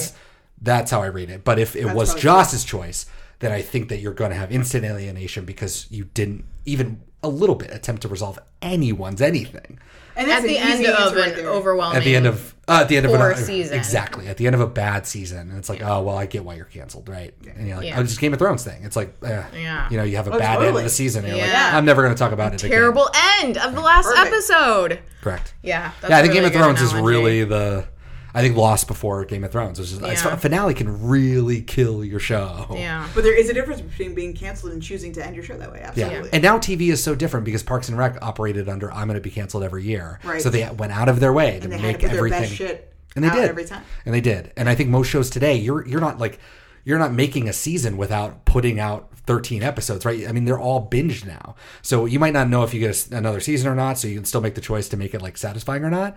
But at least you also know you have episodes. Like Buffy can get canceled at episode 18. They're like, we're not making any more, right? So it's like you're also playing with fire too in the network model, which is what they were operating under, which most shows today don't operate under that. And especially not shows like this. That's true. You know, they're more procedural, easy to make, and it's just like, you know, you can churn them out. I would think that right now, I would say that I would be okay with this being the end, if I'm honest, just because I don't mind ambiguity and I don't mind that either. No resolution. I don't mind ending with a question. That doesn't bother me at all. But I'm also bringing to it the knowledge of I know what happens to Willow and Tara. Like I know all those things. I can't unknow them. So maybe I'm only at peace with it because I know that's not the end. So it's easy for me to say I'm okay with this being the end, but I know the real end. Yeah. To be fair to this episode, this would be a better end for Willow and Tara. Amen. A true fact. Somehow our joining with Buffy and invoking the essence of the Slayer's power was an affront to the source of that power. You know, you could have brought that up to us before we did it. I did. I said there could be dire consequences. Yes, but you say that about chewing too fast. In this time of turmoil, I'm going to preempt everything so we can get out of the way and just to let you know that we're a real podcast. You can find us everywhere at Beat Me Pod. That's Twitter, Tumblr, Instagram. We have a website, beatmepod.wordpress.com. That's now more important than ever because it's the end of the season. And maybe you're like, hey, what were your rankings and shit? I would like to know. I don't know that we're going to do a season recap. So beatmepod.wordpress.com. That'll show all the rankings so you can know. And I know you want to know, but you can also, talking about music and how great the music is in this episode, you won't find that on Spotify. But what you will find is our playlist. That's Beat Me Funtime playlist for podcast fans, season 4. That'll contain all music that's not just Christophe Beck's score that is available on Spotify. It will also contain any music that is played within our episode. Thank you so much. And it's the last season 4. I'm excited for season 5. I don't know. Maybe I'll deliver it differently. Maybe it'll be season. Beat Me Funtime playlist for podcast fans. Season 5, sir. That's worse. That's worse. Let's move on to yelling, as if we haven't done enough. Buffy has a Beck poster, so she likes Beck. That was the last thing I wrote, because that was like the last thing we see. Yeah. She likes Beck. You're right, this is unsatisfying, because this is a rehash of everything we know. What we don't actually know is Buffy's interests and likes. Willow grabbed one of those delicious-looking chocolate and vanilla sandwich cookies, ate one bite, and promptly fell asleep, clutching it to her chest. Adorable. Giles had the presence of mind to take his glasses off and managed to keep them in his grip the entire time he was sleeping. Good what for if him. she was eating? And Until he was scalped. Well, that'll fuck you up. Darkly. Shake them right out of your hand. Another cookie? I've rolled down really big hills before, too. I did it at the Oregon Dunes. The dunes. Oh, yeah. Yeah. Like in Florence. Yeah. Then they're, like that tall. So they're very fun. That was one take. Like he was like, "Thank God we got this." We had 3 cameras on it because once they roll down, it's fucked. Like, sure. You're gonna have to redo everybody's makeup, Scrape get all everyone's the sand stuff, off everybody. So yeah, that was. And I don't know if it was the same stunt double as we talked about last week. I'm not sure if it was. And you didn't see her face almost at all. No. So. Well, you can get really creative in this one, unlike before you were fighting in a tiny room. So, right. That was really cool. And it's fun to roll down hills. So. Yeah, totally. That's the takeaway. Point, Stacia. I don't remember what this was in reference to, but I wrote, my oatmeal! That was this wet cement. The wet cement. Oh, yes. Yeah. That's right. She was very excited. She was like, my oatmeal! And rubs it on her face. And then we get the weird fucking, the thermal? The x-ray sort of. Yeah. Oh, yeah, awesome. Like I don't know what that's called. But it worked out well. And we saw 4 movies at the very end. One of them was Prom Night. Oh, so you do get to see the movies at the end. 1980 Prom Night from Wikipedia. It's a 1980 Canadian slasher film directed by Paul Lynch, written by William Gray, starring Jamie Lee Curtis and Leslie Nielsen. This in the prom? No, because it wasn't. Why? Why would we talk about every prom? Because Tucker used slasher movies specifically prom night. Oh, maybe. To terrorize Oh, no, we the haven't hellhounds. talked. I've never heard of this in my life. Wow, okay. The plot follows a group of high school seniors who are targeted at their prom by a mass killer seeking vengeance for the accidental death of a young girl 6 years earlier. Oh, wow. This one became a hit later on as a cult following, especially for its disco soundtrack. Is it for British guys or chick flicks? Right. Great Well, point. What category does that go into? Xander, what the fuck? Well, it doesn't fit into either unless the British means slasher movies. This is considered one of the most influential slashers of the period. And I've never seen it, and I fucking love a slasher. Apocalypse Now, of course, we know that. Retelling of Heart of Darkness, 1899. Thelma and Louise, we all know that. Directed by Ridley Scott. Oh, that's one at the bottom. Gina Davis as Thelma and Susan Sarandon as Louise. I learned that this is the last movie, as of today, so 1991 is when it came out, that the two actors, either actors or actresses, were both nominated for the best of. Oh, no shit. Yeah, so that's the last film to have anything like that. And in 2016, this is now in the United States Library of Congress as a aesthetically important film. And Astral Girl is made up, not a movie. Oh, really? So, Astral Girl is not a thing. Couldn't find a fucking thing. Wow. I typed it in for that and for Buffy, hoping at that point for the Wikipedia or whatever, the Buffy Wikia. Nothing. I think it's totally made up. And that's probably the chick flick or whatever. Who knows? Astral Girl. Like, you couldn't get a Sounds like movie? a Disney Channel original movie. You've got mails right there. You got mails right it's there. It's right there. 2000, baby. Let's go. The last thing, just to bring it up, I forgot to even say on 6 Feet Under, there's an episode, Ecotone, where Nate dies. Right. That's a dream sequence as well. Oh, well, yeah, I guess, Nate but he's also dead. But that still counts. I mean, I It's thought still a about dream. that Grey's Anatomy. They have a couple of episodes where they have like dream sequences, but it's like people that are dead and or dying. Yeah, that one. But the same sort of, yeah. And then the only comedy one I could find was Happy Endings, the show Happy Endings. Cocktails and Dreams. The new cocktail, Dave, one of the characters, gives everybody, they're trying out his new cocktail at his food cart. Take me home tonight. Yep. And they're all drinking it and they're all having sex dreams about him. Oh. And it's all just one person at a time. And we don't know why it is, but it's because of the drink. Everybody's drinking and they're like, what's in this drink? And he's like, yeah, it's turpentine. Snake juice. So everyone's drinking turpentine. And the only person not to do it was Alex because she was going through a cleanse. She was the only one to never have it. And she almost got married to him. It's funny. That show's great. What a funny show. What a funny fucking show. I like to be updated on my watches, even though I'm pretty sure I'm going to be dissatisfied because I have something to yell at you about that I didn't include in my yell. Yes. Xander, construction outfit watch. No, he's a food cart guy. So no. He's a construction thing. Ice cream. What is it? You said food truck. I don't know. Ice cream truck. Ice cream, not food. Now, so it's you want to call back. He has his button down tank top. Yeah, that wasn't the revelation. Keep on. Okay, good. Keep on. Maroon jacket watch. I've got to know. No. Forrest Escape for Riley. Gotta double. I'm fact checking my Forrest Escape for Riley watch. No. It'll never not be true. It's always true out there in the world, but it's a no. See, you're naturally inclined to talk too much. Have that. Then get with the kissing. Chips Ahoy. No, there's no mention of that. No mention of Devon either for the former Devon watch. To Hoffman watch. No. Should lock your door. No. Sandy watch. No. One season down. No Sandy. Michael Wick Amy Goth watch. No. Goddamn witchcraft to the detriment of the rankings. Books a Million. Yes, we have our dream book club at the Bronze. Giles says, Willow. What was it? Willow, look through Chronicles for reference to a warrior beast. Yes. It's amazing. Was that your revelation? There is a book that Willow picks up and that they're looking at throughout the scenes with Giles. On that book, the binding reads, Mysteries of Akathla. This book has been in the show since season 3, and we have never clocked it. The first time, obviously, we look at it is because Angel comes back in Beauty and the Beast. They look at the Mysteries of Akathla to figure out why he's back from hell. And then we do it again in Helpless, and again in Choices, and again in A New Man recently. And then now. Wow. And it's right there on the binding. It says Mysteries of Akathla. And I didn't look at it any of the fucking times. We've not been good librarians here. Streets Ahead, no. And biggest KO for Giles. Hell yeah, I got scalped. Does it count? Because it was a dream. Does it count? No. And if it doesn't count, then nothing. Giles did nothing this year. So he, I know. beyond getting, again, hit by the shoe mash. That's it. Fucking pangs. That was episode 8. Of Giles abuse. It was so long ago. Disappointing. So that was the watches. And keep your hands off the food. Oh, I'll try and restrain myself from eating uncooked potatoes and cranberries. It's time to rank this sucker. Now, I like this episode a lot. I hope I've illustrated the reasons why. Doesn't fit my rankings super great, but we're going to do our best.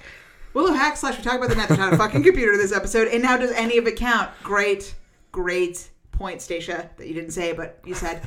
Does any of it count? I don't know. But even dreams are real life. There's not a spell that's a or great a point. computer, so you can't get around that one. It has to have a 5 Yeah. because it doesn't happen. Anyway, unless we want to count lesbian chemistry, I mean, no, we don't. It's a 5. How? Riley ruins everything, and again, Or Joyce. bonus. Joyce is a terrible mom. Joyce is a terrible mom. Now, Riley couldn't do it. Lucas got a haircut. Looks great. Anthony Stewart Hey got a haircut. Looks great. I'm counting that as Riley. He did great getting a haircut. He also had the courtesy and foresight to not be in the episode. If we're not counting the dreams, Lucas is there saying, man, what a weird time we had. I gotta go. Goodbye. Great. Points for Riley. Next. Hope I Joyce. get an honorable discharge. Bye. Joyce. Coca. Popcorn. Yeah, just her just like as a mom in this, sans the dream stuff. She basically like got everyone comfy in there. Took a little nap, and then everybody woke up, and she was like, "Oh, I'm here for you." Yeah. Yeah. It seems like you guys have had a bad night. I'm gonna make you some cocoa. Best Xander, let's. Ever? 10 out of fucking 10. Whoa. Great job, Riley and Joyce. Bringing it up here. We're not going to dwell. Moving on. Giles. He's wearing corduroy pants. That's pretty Gilesy. He has a pinky ring. Distressingly, that is canonically something Giles does. He also says, I told you there could be dire consequences. Even chewing food. 10 out of 10. Oh, the stats. Oh, how the... They've been juked. Monster of the Week. The first Slayer. Can I guess? 10 out of 10. 10 out of 10. Look. This is something that... You're not even going to knock off 1 point for racism? Ooh. No. Yes. I wish you hadn't said that. This has far-reaching consequences. The point. Season 7. Episode 22. Point. This will matter. Oh, I get the point. What we're learning is Faith is right. Buffy is a villain because all Slayers are villains because the first Slayer was a villain and that is the source of your power. She wasn't a villain. She was just a Faith. demon. Faith is not a villain. No. But you just said she's the villain of the episode. They're all villains. 10 out of 10. Relationship Based goodness on your or bad. perspective. I get it. I get the point of this episode. Yes. Buffy's a villain. Our friends are friends. They're great. We've sewn everything up in the together. It's adorable. Fest, I'm not saying we it's not already got adorable. all of our shit out of the way. Last episode, we're all friends. Listen, Kelly, I'm here to juke the stats. 10 of 10. I love it. Let's go. You're goddamn right. Episode specific. You think you know. Restless. 10 of 10. What's to come? What you are. You haven't even begun. 10 of 10. 10 of 10. Tara says that in this episode twice. Dracula will say that next episode. And Aluwen says that to Willow in season 8. Okay, Who? get out of here with this Dracula. That's great. Yes. And I don't know who's that person now. Aluwen, she's like a snake demon that Willow falls in love with in season 8. Oh. She leaves Kennedy for a snake demon. It's Wait, and says that great. Says that to Buffy or She says that to Willow. To Willow. Yeah. Oh, so it's just like a fun little, And it's not nod. like word for word. And even when Dracula says it, he reorders it to you think you know what you are and what's to come as opposed to what's to come and who Still, you are. I love Count that. it, 10 out of 10. Great. That makes me even more excited for the point of this episode being Yogurt machine sound right here. Hey, she listens to the podcast. 55! Jesus Christ. That's high. That's like up at the top. Passions and I think those are 55s. 55. You know, the only episode of the season, there is another one that got 55, and that was Hush. But when we get to a tie, I get to pick what I want to do, and I put this as number 1 for the season, right above Hush. Stacia, what did you rank this episode? I can't only imagine. Can't wait. And I Where need to does know it? immediately. And where Dark Age? Dark Age. Yeah. Oh, it's way below Dark Age. Ooh. So out of 78 episodes of the show so far, Yes. I ranked this at 70. No. 6. Whoa! See, these are the fun ones. Like, I think we're so close on so many of them, but holy shit, this is the outlier. chasm. The chasm is disparate unbelievable right now for this one. Unbelievable, amazing. Yeah. I'm glad you didn't tell me before this because I was not ready for that. And that's one punch, and I'm going for the second punch. I know Don't say number that one. I'm not going to feel the same way with the body, which I think was my number one before. I don't think you can watch that a second time and feel and the way you presented it to me the first time was just like the right way to go. Like, hey, everything stops. Let's focus. It's the first episode we're watching. We're not going to be fucking drunk doing it. Like everything about that was so great, and that episode was so good, and that's why it stuck with me. But I don't think it's going to stick with me again. And you know what was number 2 last time? Restless. You know what's number 1 this time? Restless. No. Number 1 of 137, according to him, episodes. The best. Number 1. The best episode because it is an encapsulation, an underline of everything we've done. And if you're going to have a top 10er, I don't need all the superfluous fucking initiative shit. I can watch this and be like, oh yeah, I'm reminded about how terrible the initiative was. I can be reminded about how tedious it was to go through this thing and that thing. And yeah, and you're just like, oh, he's Cowboy Guy. Great. Great. So, number 1 overall. Yes. I don't think you'll regret that. I will not regret it. I realize just now that also, we talked about it for 3 hours. That's true. It's good. Because it's garbage. Because feelings. Because feelings. I think that's it. I think Restless is in the books. I think that's season 4. Gosh. In the books. Wow. For everyone out there listening, and they're like, yes, finally I've got a voice. Because you are definitely the minority. Then she is your champion. For the rest of us, we're feeling it right here. Man, it's real tough. It's I real really tough. want to hear. I desperately want to hear from anyone else. Like, at Beat Me Pod, please, God, that hates this episode as much as Stacia hates this episode. Woo. Love it. Yikes. Anyway, Daniel. And if you love it, let us know. Yeah, I mean, number one. I need to know who's mad. Final thoughts? No final thoughts for me. My number speaks for itself. Yeah, just like your number also speaks for itself. So I don't know what the equivalent of a fart yogurt noise is for me. The opposite of fart yogurt noise. I'll figure it out. I live here. All right. Well, that'll be your task over the summer because we aren't going to see you again. Talk to you again until next season. Buffy versus Dracula. Yes! One of my favorite episodes. I'm sure that both of you will also. But what a letdown from the best episode 5, ever. Episode 1. It's true. We'll be a letdown. There's no high. There's no way to reach the heights of this one. I can't wait. Thank you so much for listening all season long into this one too. And I can't wait to talk to you next time. But until then, Stacia, say goodbye. Goodbye.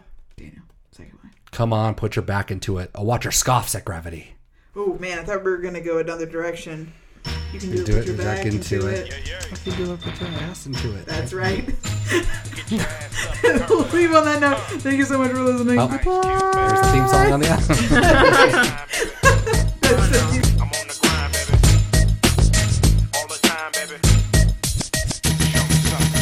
You can do it. Put your back into it. I can do it. Put your ass into it. You can do it. Put your back into it. I can do it. Put your ass into it. Put your back into it. Put your ass into it. Did you notice how pointedly I said finally? Maybe we're the government. It's what we do. I promised Anya I'd be there for our big night. Now I'll probably be pushing up daisies in the sense of being in the ground underneath them, fertilizing the soil with decomposition.